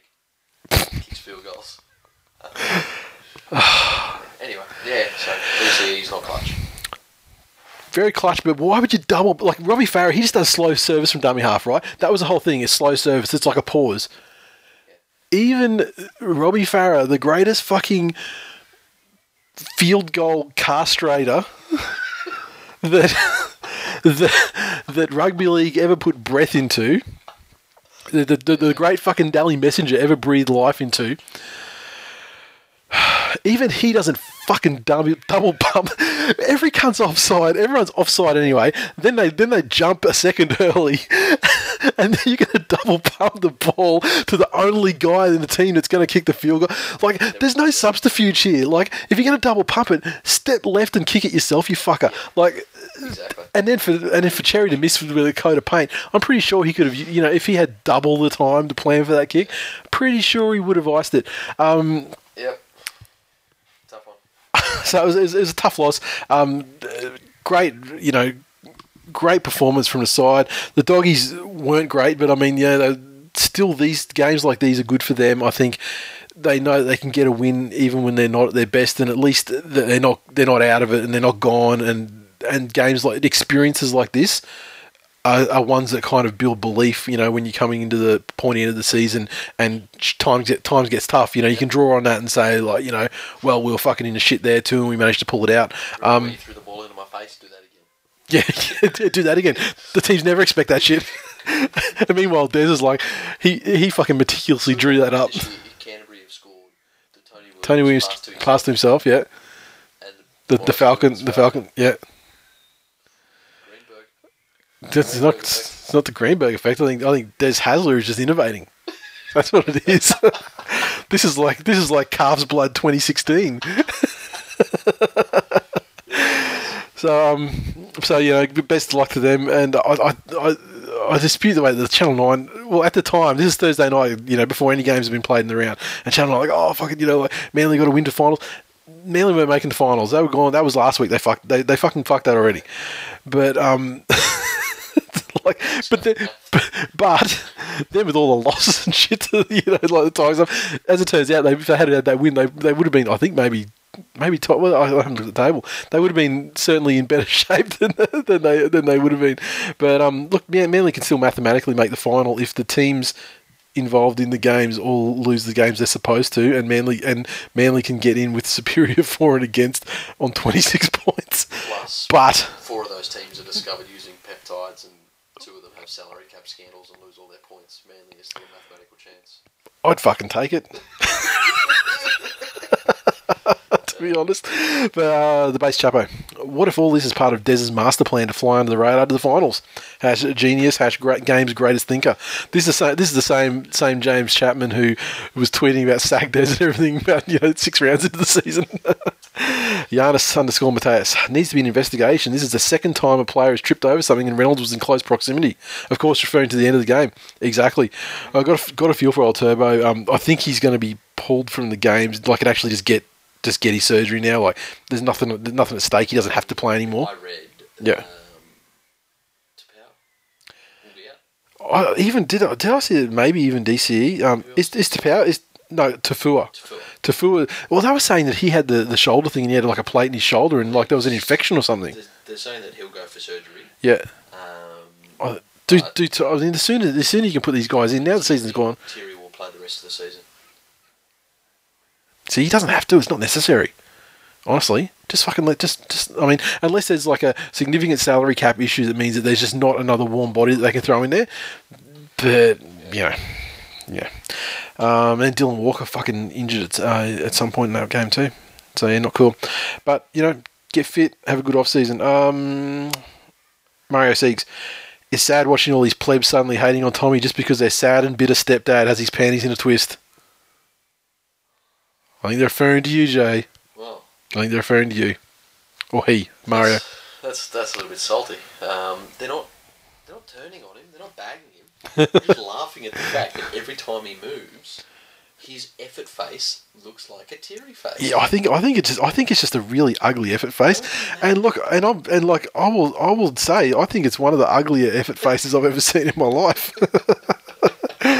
It's no one's hating him. You're a young superstar, future immortal, but I mean, mate, you're not getting there on your looks. And meanwhile, his brother Jake, I mean, he looks like a young Gary Busey. I mean, he's a handsome man. I'll tell you what though, it was interesting how he comes out all don't hate on Manly players after the venom he also spat at Appy about his service out of dummy half. Yeah, well, Appy, of course, isn't a Manly player. He's a Penrith player. I'll tell you what, Matty Parcell wouldn't double pump. That's all I'm saying. Matty Parcell, he'd just fucking shoot off from dummy half, scoring on the post. That's what he'd do.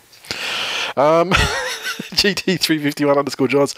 Crap game, shit refs. I'll take the 2 points and forget this game existed. Lift your game for fuck's sake, shit cunts. The Alex Craig. Like most Bulldogs fans, the doggies decide that headbutting stuff can get them ahead.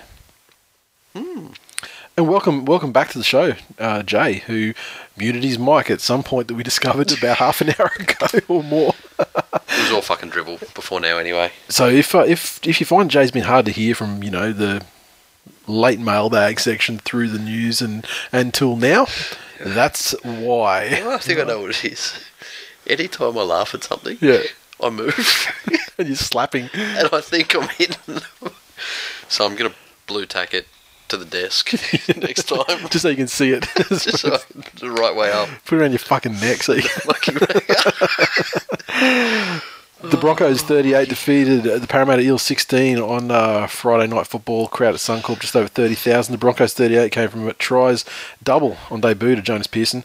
Corey Oates 3 tries, a hat trick. Milford, Hunt, Pangai Jr. also with tries, conversions, which really kept the scoreline closer than it needed to be. Corey Parker 1 of 6. And Milford 1 of 2, and Corey Parker got a penalty goal. The Eels 16 came from tries to Bevan French, David Gower, Danny Wicks, Gordon 2 of 3 conversions. Milford and Hunt both got amongst the action, which will be good for their confidence going into the final couple of rounds and into the finals proper. And as a group, the Broncos probably only need to function at about 80% capacity to worry most teams. Yep. At the moment, I don't think they're even doing that as an average across the park. Now with this new news about Roberts coming in, they do have some backline options if he gets punted out. By and large, he's been a pretty non-factor in terms of the star power of that team too. In the games he has, done his blitzaways, they've been fairly easy beat teams they've been playing anyway. Yep. He hasn't done that against top quality sides. But if the Broncos play like this for the rest of the season, they made 12 errors. And if you make 12 errors against top level teams or top 4 sides, then they're going to punish you for it much more than the Eels did, who were playing for nothing more than pride. But the Broncos' run home is absolutely crucial. I'd say they can probably only afford to drop the Melbourne game, which is, I think, the middle game. I feel like they're safer now. Yeah, definitely. After this win, but if they lost this game, they were a very fucking real chance. I don't think they were ever going to drop right out, but they could have ended up 7th or 8th. They were a chance. Big chance. This game, and like I don't want to read too much into this game because this game was actually quite close for a while there, and it's just when Parramatta just gave up. I mean, Broncos, they put 1 or 2 good tries on them, and then at that point it was just like, all right, that's the end of that chapter. Yeah, like you said before, a lot of it's about belief. Yep. And regardless of if their belief is based on reality or not, they'll go in with a couple of wins under their belt. Yep, that's it. Got some tweets here. You got a bit of a deadline. The reason we're recording in the daytime is because you've got very, very important stuff that you need to be doing at night time this week. And so Mrs. is in hospital for the week. Exactly. So need to get you out of here as soon as we can. But the Broncos tweet: Rob sold out. I wish there was a great pun fusion of Robson and going out with a whimper. And he's on #paraplegic. Voodoo Rock. Blah, blah, blah, fuck Robson, blah, blah, blah, fuck Robson, blah, blah, blah, fuck Robson, blah, blah, blah. Yeah. Cruzy06. I got questions about this tweet too. Someone call Mrs. Cruzy and prep up the workbench. I'm coming home oiled up. And then he's got #my bedroom, then bar, #where amazing happens, #no meetings. So the questions I have here. He's gone to football without his wife. That's fine. It happens. So it's hence requiring a call to his wife. Yep. Prep the workbench. Okay. He's coming home oiled up. So he's gone out. He's gone and had dinner. He's gone to watch the football. Somewhere between there and home, he gets himself oiled up. Where does this happen? How? It just creates so many questions. Do you carry it with you? Can you get that in a backpack into Suncorp Stadium? Why not just do it when you get home? It'll take you extra couple of minutes, sure, but I'm worried about the confusion between the workbench and the bedroom. Do you start on the workbench and move through there? Do you need to got the car battery clamps on the nips before you go in? What's getting Mr. Cruzy fired?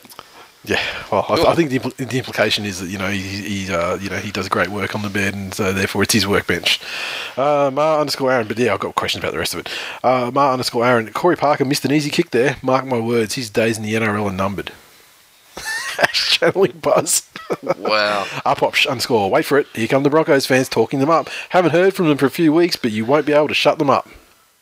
This is true. I mean, the salt from a Cowboys fan, though. I mean, fuck, you've got you beat them in the grand final for the first time they've been beaten in the grand final.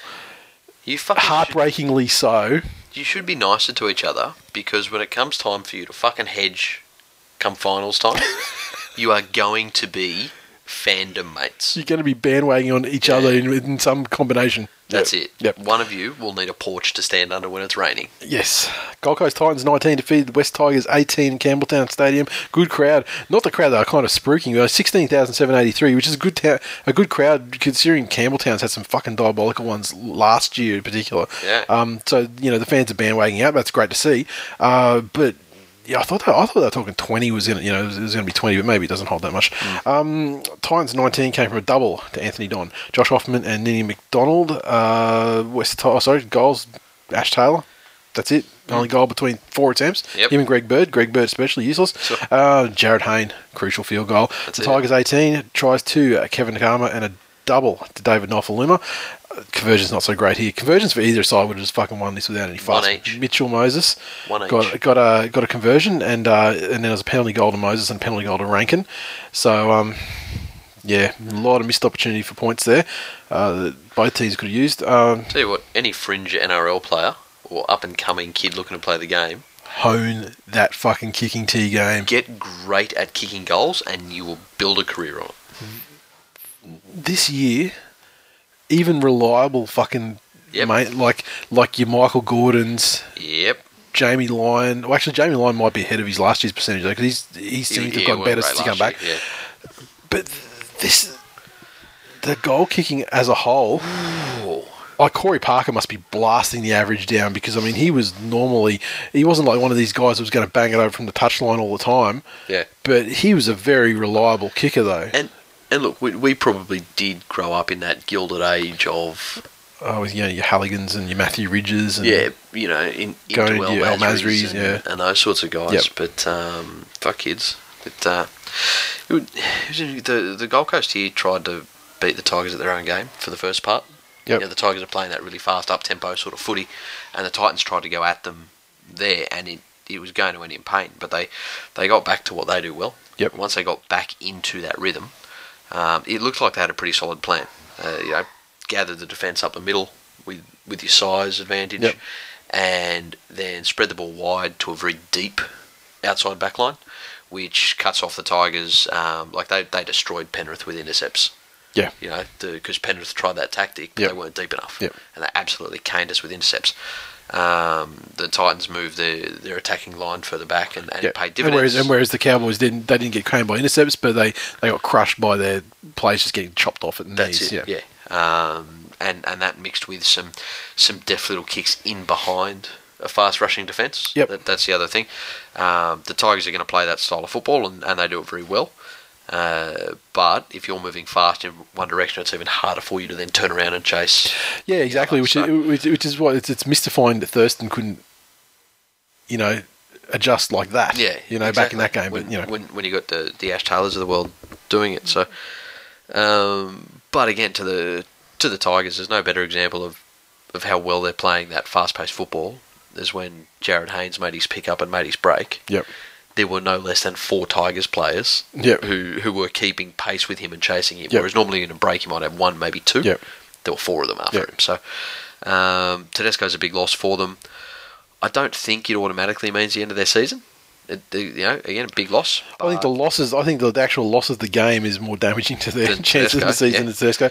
But they've got a pretty, not an easy run home, but I mean, I'll tell you what though, if they had 2 more competition points, you'd really like their chances. Yes. But and if they're for and against was a little bit better. A bit damaged. I think Wes Nagama may be one of the most underrated players running around at the moment. At the moment, maybe. Did I say Wes or Kevin? Kevin, did you say Wes? Did I say Wes? I think you might have said Wes. Yeah, not so much Wes. He's completely overrated. But what's he up to? being let out on day release to play footy again.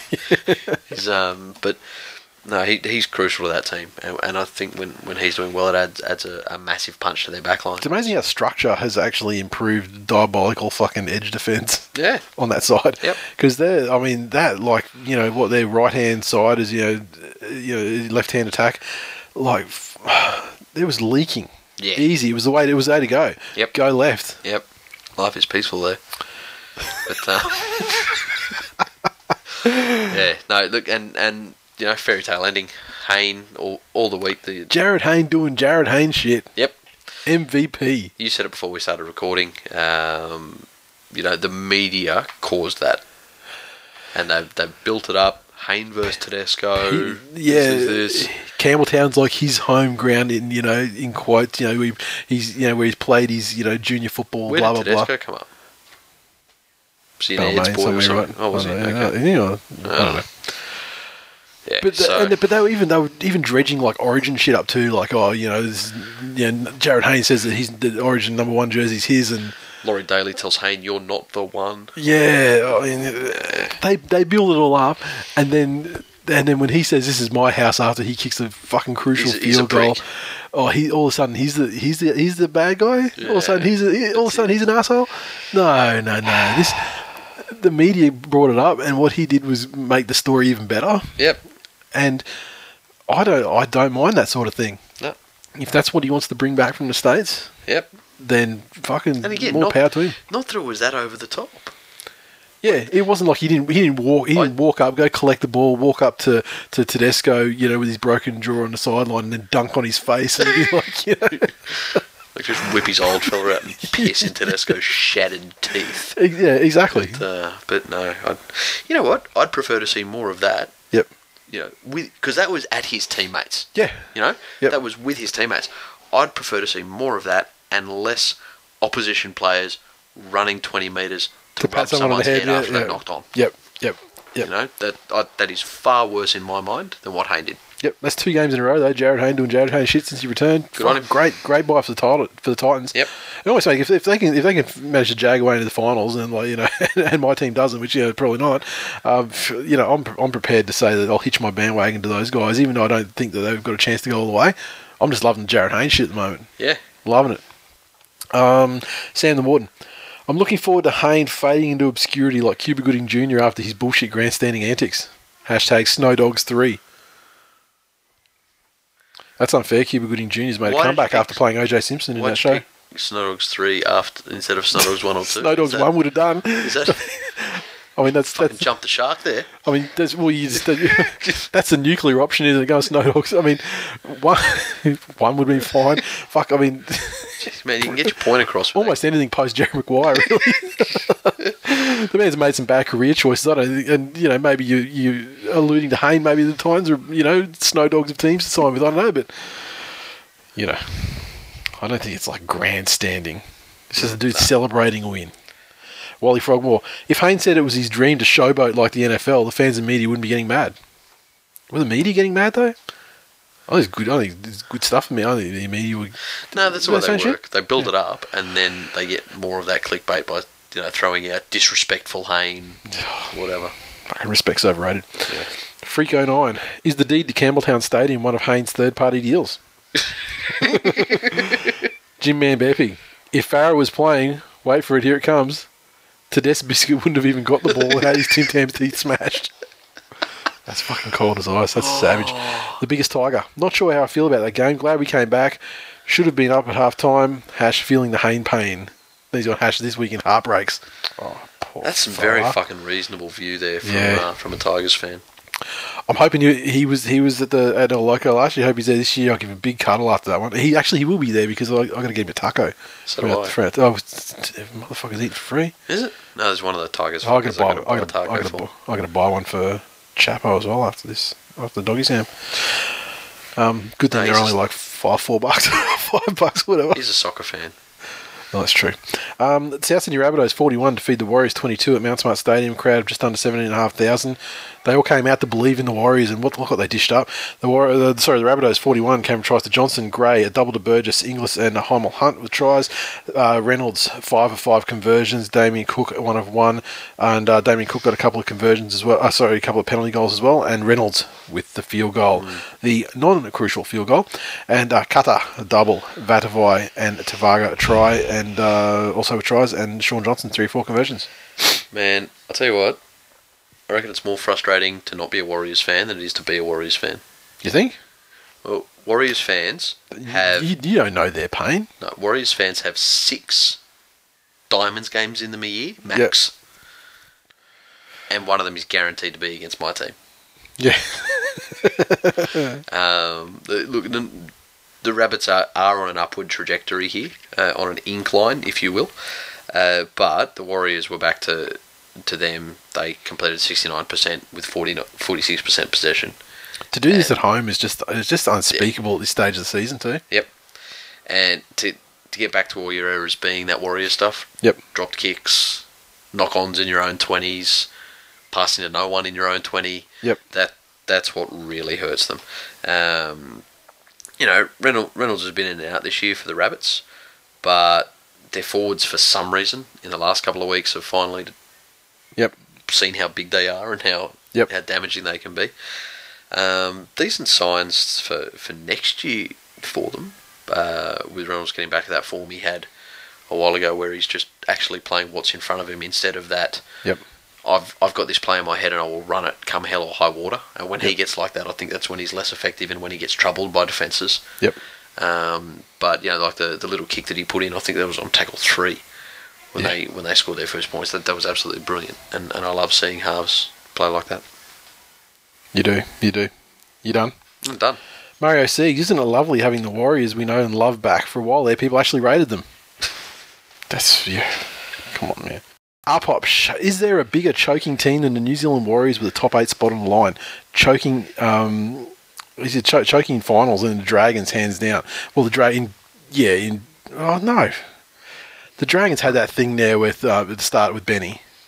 All right, yeah. But that was taking a team that was out of, that was the habitual chokers in the transition to overcoming that. So, but then the Dragons I think the Dragons are just maybe underperformers in general. They're up there with the Warriors, but the Dragons. Do you remember the fucking amazing sides they had, like all through the 2000s, and every year they were like almost premiership favourites. Yeah, exactly. So not great in grand finals. Sure, they've lost a lot of grand finals, like the back-to-backs of the Broncos and that sort of thing. So that's probably gives that impression. But I think the Warriors are. So are you saying that the Broncos premierships aren't what all their fans think they are because they won them against a choking side who are always going to choke? So that's exactly what I'm saying. That's exactly what I'm saying. Gotcha. Yep, I'm picking up what you're putting down. I mean, they're like half premierships at best. Okay. So when you're adding up how many premierships your team won, it's 6 premierships. No, he's won 3 because they're only halfers. Yep, gotcha. Okay. And like for example, like 2008, that would be like worth 10 because it was like the defending, it was the defending premiers, $2 million over the cap, etc. You had me, you've lost. But 2011, Manly playing Warriors, that can be a half. Okay. I'm good with that. I went to that grand final. I had the best day. I knew I was going to have the best day because there was not any point where I felt danger of like losing that game before, during, or after. It was great. The Dragons 32 to feed the Sharks 18. A fucking boil over at Jubilee. 13,167 in attendance. Dragons 32 came from tries to Aitken, Widdop, Mitrain, and crucially a double to Tarek Sims. Widdop 5 to 5 conversions and a penalty goal. The Sharkies 18 came from tries to Holmes, Barber, and Lutelli. Maloney 1 to 3 conversions and a couple of penalty goals. Wow. This was a bumbling, uncomprehensive Sharks win. At half time. Yeah. That's the way it was sort of going. Yeah. I thought you were going to say this was a TAB executive erection inducing game. Mark, you imagine the number of multis that were punted by this game? Oh, yeah. Yeah. So, I don't know whether you'll hear it in the Sportsmate section or not because I was muted, but Dragons missed 16 tackles all night. Yep. Sharks missed over 40. And the Dragons, of which 38 of those were Tarek Sims. The Dragons also gave away minimal penalties. Yeah. You know, that sort of discipline in defence and discipline with how you play wins football games. And you flip that over, you look at the attacking stats. Dragons had 6 players run over 100 metres. Mm-hmm. The Sharks had 9. Taxis must have ran about 4,000 metres in that game, right? Oh, not the most actually, but when Barbs broke the 6-all deadline, I thought that was the floodgates. Yep, same. But the Dragons were just absolutely clinical in the second half, and I think it wasn't even clinical though. It was that classic less talented team. Yep. With this actual desire. Yep. Like Tarek, for him to beat people outside backs to get that grubber, and then his reaction, and then he chased that one up with the brute force, getting over just through sheer desire, and that alone, and that's it. He brought the rest of them up. He put the whole team on his back. All of those and just points. said, "We're going to win." Yeah. And come with I'll carry all you over the line. Come with me or not, your man bun having.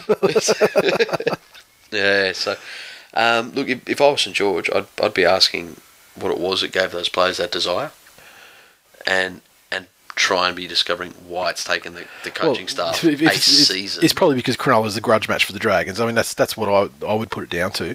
But I don't think that equates for that sort of difference.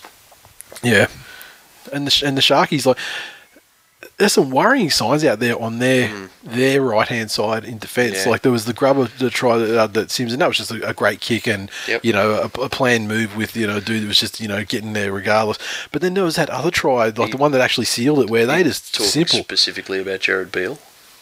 You're talking about the Sharks' right side defence? Yeah. And then there was that try that sealed it again. Who was the one that scored the try? Was it Aiken that scored the try? I can't remember.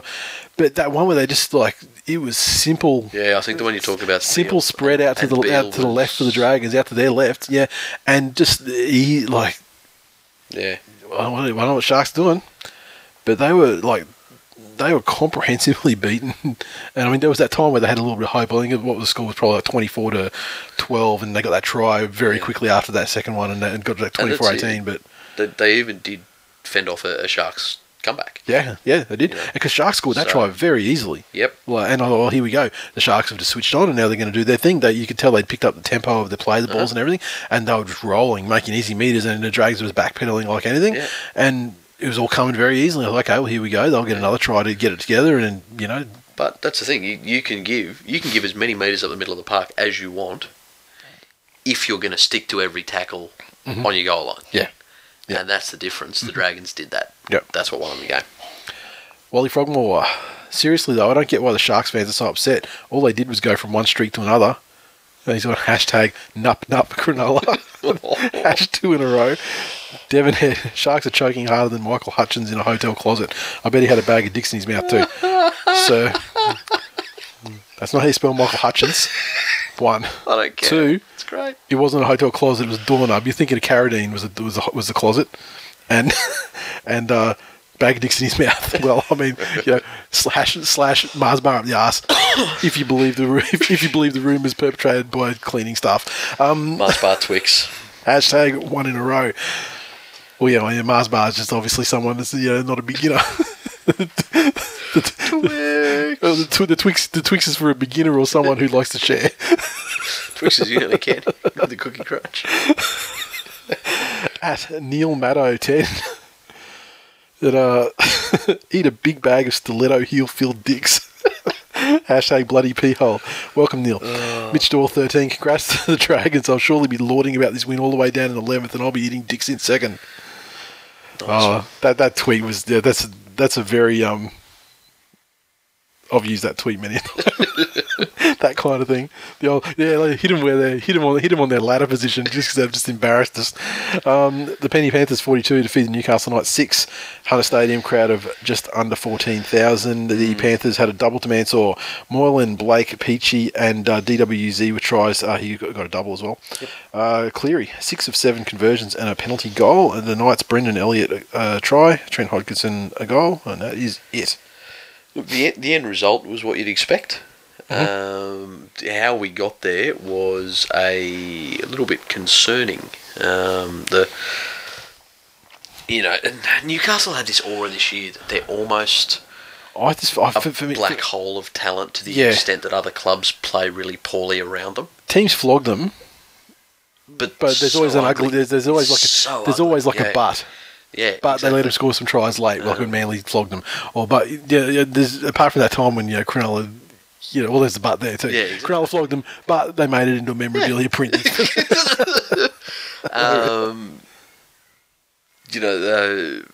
Penrith and thank God Moylan's actually come out in public and said it. We need to earn the right to play expensive football. Mm-hmm. They were back to that Penrith thing of we're going to throw the ball around and offload at all costs. Every tackle of every set is a potential try scoring play. Potential try of the year. Yeah, it's a try of the year that hasn't yet been scored. They're like in the off season they're waving signs saying every play is a try outside abortion clinics, trying to get coaches to not stifle creativity. No, they're not. They're pro-choice. Pro-choice. But if they get back to that, then they can trouble teams in the 8. But if that's just lip service, then they're going to get bundled out of the finals very quickly. Yep. If they even make the 8, I think they're fairly safe now based on their for and against. I think of the ones in that jam, I think you guys are all right. But moving forward, they really do need to get some structure. Cleary kept doing what Cleary does. Stand out for Rookie of the Year. If he doesn't get it, it's a fix. Hasn't been around long enough to get it in my mind. What, you're going to give it to Ash Taylor? Yeah, I'd say so. I know you just said you were going to fucking Titans bandwagon. I should have heard that. Yeah, that's it. Yeah, conspiracy. But our Ash, wait. Look, at the end of the day, they got the job done. That'll make some people ejaculate.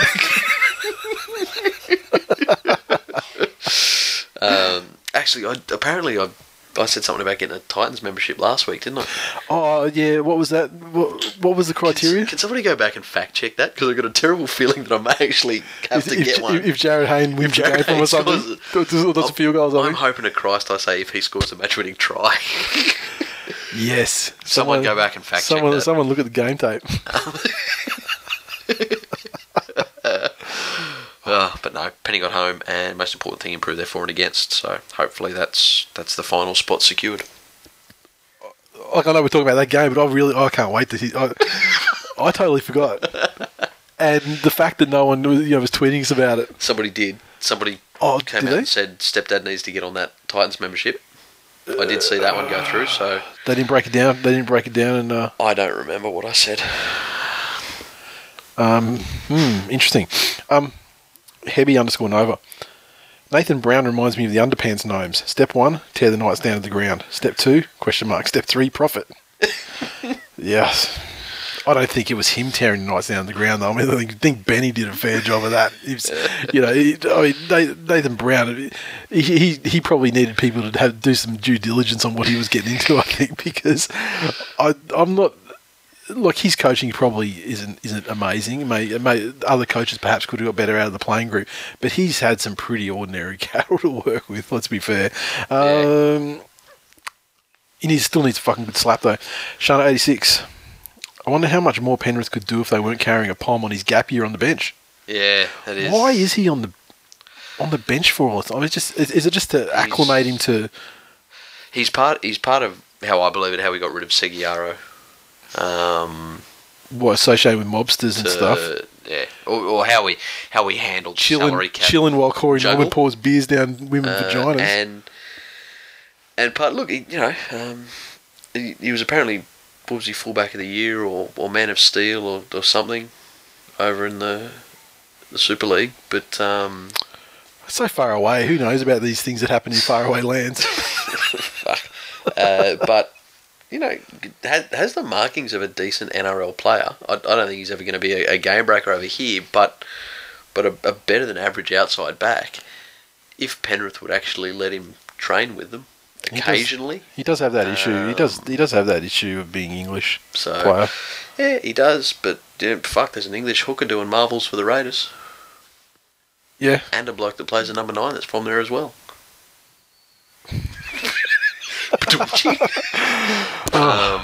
Yeah, so a lot of veal being eaten. At TWiL only. Reveal yourself, sir. What shit heap of a team lost to the Knights again, please? Hashtag Tigers in decline. _pwned. This is the thing. I mean, if Tigers beat the Knights, they wouldn't be worried about missing the final. That's it. What is the worst team in history? Is it the team that's had the worst season in the history of the rugby league, or the one team that they beat that year?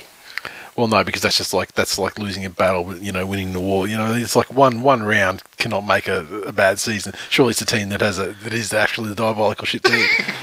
That is better than Yeah, okay. So _pwned. If there was ever a case of ref's fault, it wasn't this game. The Knights defence flimsier than a biscuit dunked in oak. Roosters 22 to feed the Cowboys 10 at Allianz, crowd of under 9,000. The Roosters 22 tries to Madison Mitchell, Sean Kenny Dowell, Boyd Cordner, Latrell Mitchell 3 of 4 conversions, and the Cowboys 10 tries to Ethan Lowe and Kane Linnett. Thurston 1 of 2 conversions. The overwhelming thing I saw in this game was that the Cowboys had seemed to get to a point where they trusted themselves as long as JT was on the field. Yeah. And there are a couple of times, more than a couple of times in this game, where they'd seemed to slip back into that mentality of chuck it to Jono. Yep. And Thurston was still under the impression that the boys had grown up a little and were ready to take steps on their own. Yep. And I'd say there were probably half a dozen occasions where he ended up with the ball when he was not ready for it. Yep. Where he was expecting a different play and he was expecting to go in and be part of either support play for a kick or to clean up in defence and support that way. But if you remember, where did the Cowboys finish last year? 4th? 3rd? Yeah, something like that. They weren't outstanding favourites to go in and win the premiership last year. They got hot late in the season. Yeah. And I think with the roster they've got, they're too good and too experienced together as a unit to get in. There's one thing, fatigue looks to have troubled them a little bit. Like you Coopers and those guys don't look as fresh-faced and energetic as they did in the beginning of the season. Yep. They've had a rough year. They've played some tough games. It'll be interesting to see where they go. But the Roosters... Well, they showed a glimpse of the potential that the lineup on paper has had this year, and for whatever reason just hasn't been able to deliver on. Yeah. So I said that a couple of weeks ago as well. I don't think the Roosters are this amazingly improved side. I think they're playing still below what they should be doing, and their ladder position dictates that. Dean K88, a team is fucking good when they withstand the X factor of Rory Cost-Jason starting. Northern Crossers, Roosters winning, gonna have to find my fake Roosters jersey to wear. You're a Titans fan. R-Pop, Cowboys not playing well, but credit's where it's due. The Roosters played a very good first half, but fuck your sticky fingers. Yeah, it was nice to see Ferguson be disallowed. Yes. Should be disallowed more often. As a human being. Yep. Monday Night Foot Bitch, the Canberra Raiders 22 to feed the Storm 8 down at GIO in Canberra. 15,707 in attendance. The Raiders a double to Joseph Leilua. Shannon Boyd also with a try. Croker 3 of 3 conversions and a couple of penalty goals as well. And the Storm had a try to Cronk, a conversion to Smith, and a penalty goal to Smith. Yeah, you talk about teams playing on belief. Mm-hmm. These people finally believe that they're good. A threat. They're believing their own hype. And that's not necessarily a bad thing. They've had close games. They've been blown out. They've had second half fades. They've worked themselves back into games. There's all these things that have happened to them over this season that have put them in this position. And they haven't won the premiership yet. But maybe Ricky Stewart is the new Brian Smith in terms of taking a bunch of guys who aren't going to be the greatest and need to get together and work as a unit and turning them into a team and having somebody else come in and win that premiership. Oh, it's way too early to talk about. It's way too early to talk like that. Maybe. Ricky could be the one that takes them all the way there. He could be. He did it with the Roosters. I mean, if they had if I'd be almost anointing the Canberra Raiders as premiership favourites if this game was 2 weeks from now. Like if they caught fire like a fortnight out from the finals, they caught fire like this, that close to the finals, and then where you can sort of ride that through. Yep. Then I still don't think it's outrageously early for them now either. Yeah. But they got good. Canberra have played very well defensively for the last couple of weeks. Mm-hmm. I think that just because this was against the Storm, that it's getting all the props. Yeah. One thing, this game had more people taken into touch than any game I can remember in the last couple of years. So they were all over it. They were working with each other. They've got the goods. Just see if they've got the fortitude to keep this level, which I agree with you. I'm not sure they do. There's a lot of made of they were just the first team to win over the number one side 2 weeks in a row or something like that. In 30 years or something like that. Yeah, okay. Impressive stat on the surface. There's also the fact that how many times has a team been blessed with the opportunity to play the number one side 2 weeks in a row because they beat them 1 week and the other team won to take the first spot. Yeah. It's a very unusual, maybe not unique, but it's a very unusual circumstance in the first place. Stat, but sounds good, and they did it. They did win the game, so fucking. Well, I'm starting to see all the people out at the moment going, "Oh, well, Canberra had no Origin players, so that's why they're not suffering fatigue now." Yeah, right. So, whatever. Jamie, several underscores B. Other fans, the NRL executive and the media didn't believe. But this week in League hosts believe, and we did it. Ash Bleed Green, Ash Smith Steers. The Alex Craig. I'm more excited than a kid at his first school dance who's learned everything from late night SBS programming. Ash Canberra Lime Milk. At Todd H at 1987. Someone who I've been to a game with, and he was wearing a Broncos jersey, but, But Kermit T. So proud of the boys' unbelievable effort. Defence was on point and attack was always threatening. Hashtag Premiers 2016. Fantastic. Undefeated asterisk has gone in there as well. At Green Machine Pod. Real deal, mudfuckers. All right.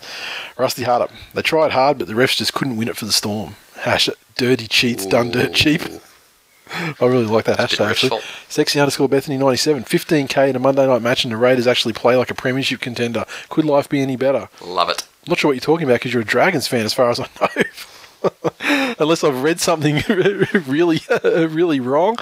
But yeah, no, they're going great at the moment, and it's always good to see a side that's kind of not been good for a long time. Turn around. Bring that fan base up with them and everything. It's just, you just naturally feel like, I naturally, feel, you want to go for the underdog side like that, so it's good to see. Yep.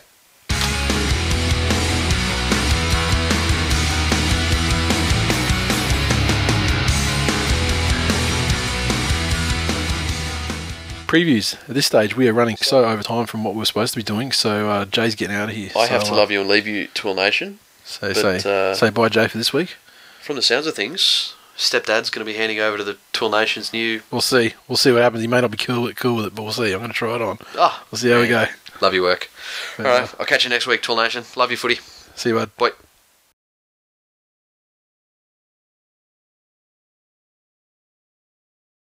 So, for the first time ever on the show, I have Killer, my son, who is going to help me do the previews of the games this week. Now, Thursday night football. Broncos take on the Bulldogs. So what do you reckon? Who's going to win that one? I think Broncos. Yeah? Who do you want to win? That one? I think the Broncos. You want the Broncos to win? How come? Why do you want the Broncos to win? I'm not really sure. Yeah? For no reason you want the Broncos to win? That's weird. Alright. I think the Broncos are going to win too. I think it'll be pretty close. I don't think the Doggies are playing very well at the moment. They're doing okay. Because they stink. I move on with last of these Friday Night Football. Penrith Panthers take on the West Tigers. Who's winning? Maybe the West Tigers. Yeah? And why do you think so? No idea as well. They don't have Tedesco. He got his face smashed. What? Yeah. Got his face smashed. His jaws made of biscuits. He's got biscuit bones. So they got crushed. So what are you telling me about the West Tigers? What was it? What are you going to tell me about the West Tigers? Anything? Nah. Newcastle take on the Gold Coast Titans. The Knights versus the Titans. Titans. Yeah? And why do you say that? Because the Knights are pretty much the worst team of all time this year. Yeah. Yeah. They suck. Mighty Manly Sea Eagles take on the Melbourne Storm. Sea Eagles. Yeah. And why is that? I don't know but Jake Trebojevic put his butt out. No, that was Tommy. That was Tom Trebojevic had his butt out that game. That's funny. The things you remember, though, fella. North Queensland Cowboys take on the Warriors. I think the Storm might win against Manly.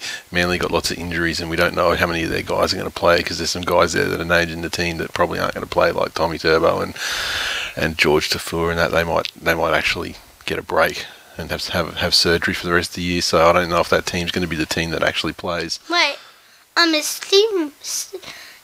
Steve Matai on that list? No, he's not. He's injured. Oh yeah. He had an operation. He's out for the rest of the year, bud. Oh yeah. Okay, the North Queensland Cowboys take on the Warriors. Maybe the Warriors. You think so? Yeah. It's at the home ground of the Cowboys though. And they usually play pretty well up there. The Cowboys. Yeah. I think the Cowboys are gonna win that one, dude. Oh okay, maybe the Cowboys. Canberra Raiders taking on the Parramatta Eels down in Canberra. Raiders. Yeah, why do you say that?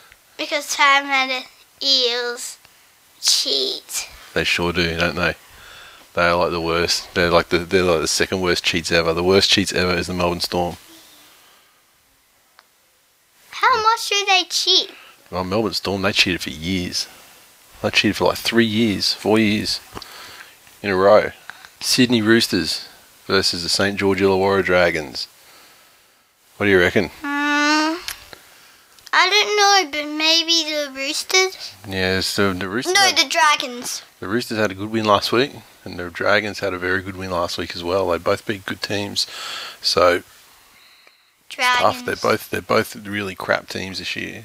But they both had good wins last week, so it's hard to say. I think maybe Dragons might get them. Yeah, I say Dragons as well. South Sydney Rabbitohs take on the Sharkies on Monday night. This one. Sharknado. Yeah, Sharknado. Yeah, the Sharks are going to win this one, I think. It's Monday night. The Monday night curse thing can happen. South came up and they played well against the Warriors last week, but the Warriors aren't the inconsistent Sharky side, so the inconsistent side that are going to get beaten like that. So the Sharkies have lost 2 games. You know, the Sharkies won tons of games in a row this year. Wow. And now they've lost 2 in a row. So do you think the bubbles burst? Do you think the Sharks are in decline? And start losing more? I might go for the Sharks. Yeah. Do you know that the Sharks have never won a premiership? They've never won a competition ever. Their trophy cabinet is empty. They've got nothing in there. You know that? They got nothing. That'd be pretty sad. Hey, imagine if you went for the Sharkies. How would you feel? Okay, the Rabbits. No. You can go. I think the Sharks are going to win this game. I'm just saying. Okay. Yeah, I'm just telling you about the Sharks overall. The history of the Sharks. Thanks, buddy. Thanks for helping me out. Is that all? Yep, that's it. Do you want to have anything else you want to say? Nah. You've been a bit quiet. You've been a bit sick, hey? Yep. Yep. All Coughed like twice. Yeah. And what happened last night after dinner? Puke. Yeah. Yeah, like 3 times. Power spew. Yeah. There's one when I was going to the toilet and I almost turned to right. Yeah. Like, I think I almost spewed on your pops. Oh, that would have been tragic. Not my pops too, it would have been customers' ones too, so that would have been tragic. Alright, bud. Thanks for that.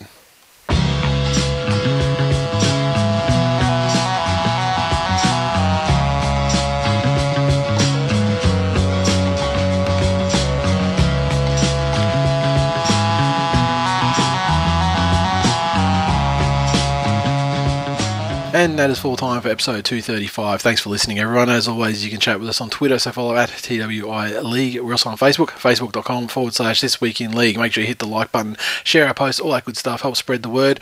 No new iTunes reviews this week, so sort your lives out. And Supercoach, change in the hierarchy of the group at the moment. NZ_Magpie54 has taken the lead somehow. Pool Sharks in second. The Wendels dropped to third. Bobbers, Ram and Robbo, Too Much Tuners, Dave's Doggies, Ive Seagulls, Far Q All, and Joshua's Jokers round out the top 10 as we get down to the business end. Tipping, David Kingston has taken the lead. Well, he's taken a share of the lead with Whitey. They're tied on 124. He pulled one back over the week. Lemon is next, 1 point behind. Then 3 or 2 points behind those guys. We've got JB, Desi's Ducks, SNS Marla, and another 2 points back. We've got Bulldog Wixie, Erebus Chaos, Michael Rothery, and 1 further point back at Matthew Bell. So we're looking at 6 points from 10th to 1st, and it's still now, we've got a race, 3-horse race, I'd say, but interesting to see how that pans out. And, of course, don't forget, if you're into MMA, listen to This Week in MMA. Just search for that on iTunes and you'll find it. Similar logo to This Week in League. And also, if you're into, want to hear us bitch about movies, TV shows, and evangelise the stuff that is awesome, check out the Rocks and Diamonds podcast, also on iTunes. And that is it. Had to get Jay out of here a little bit early due to medical issues. But that's it. That's all I've got time for.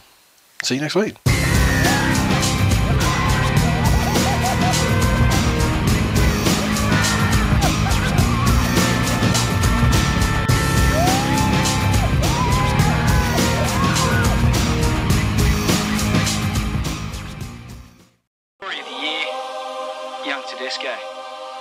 Tabasco. Yep. Hot sauce.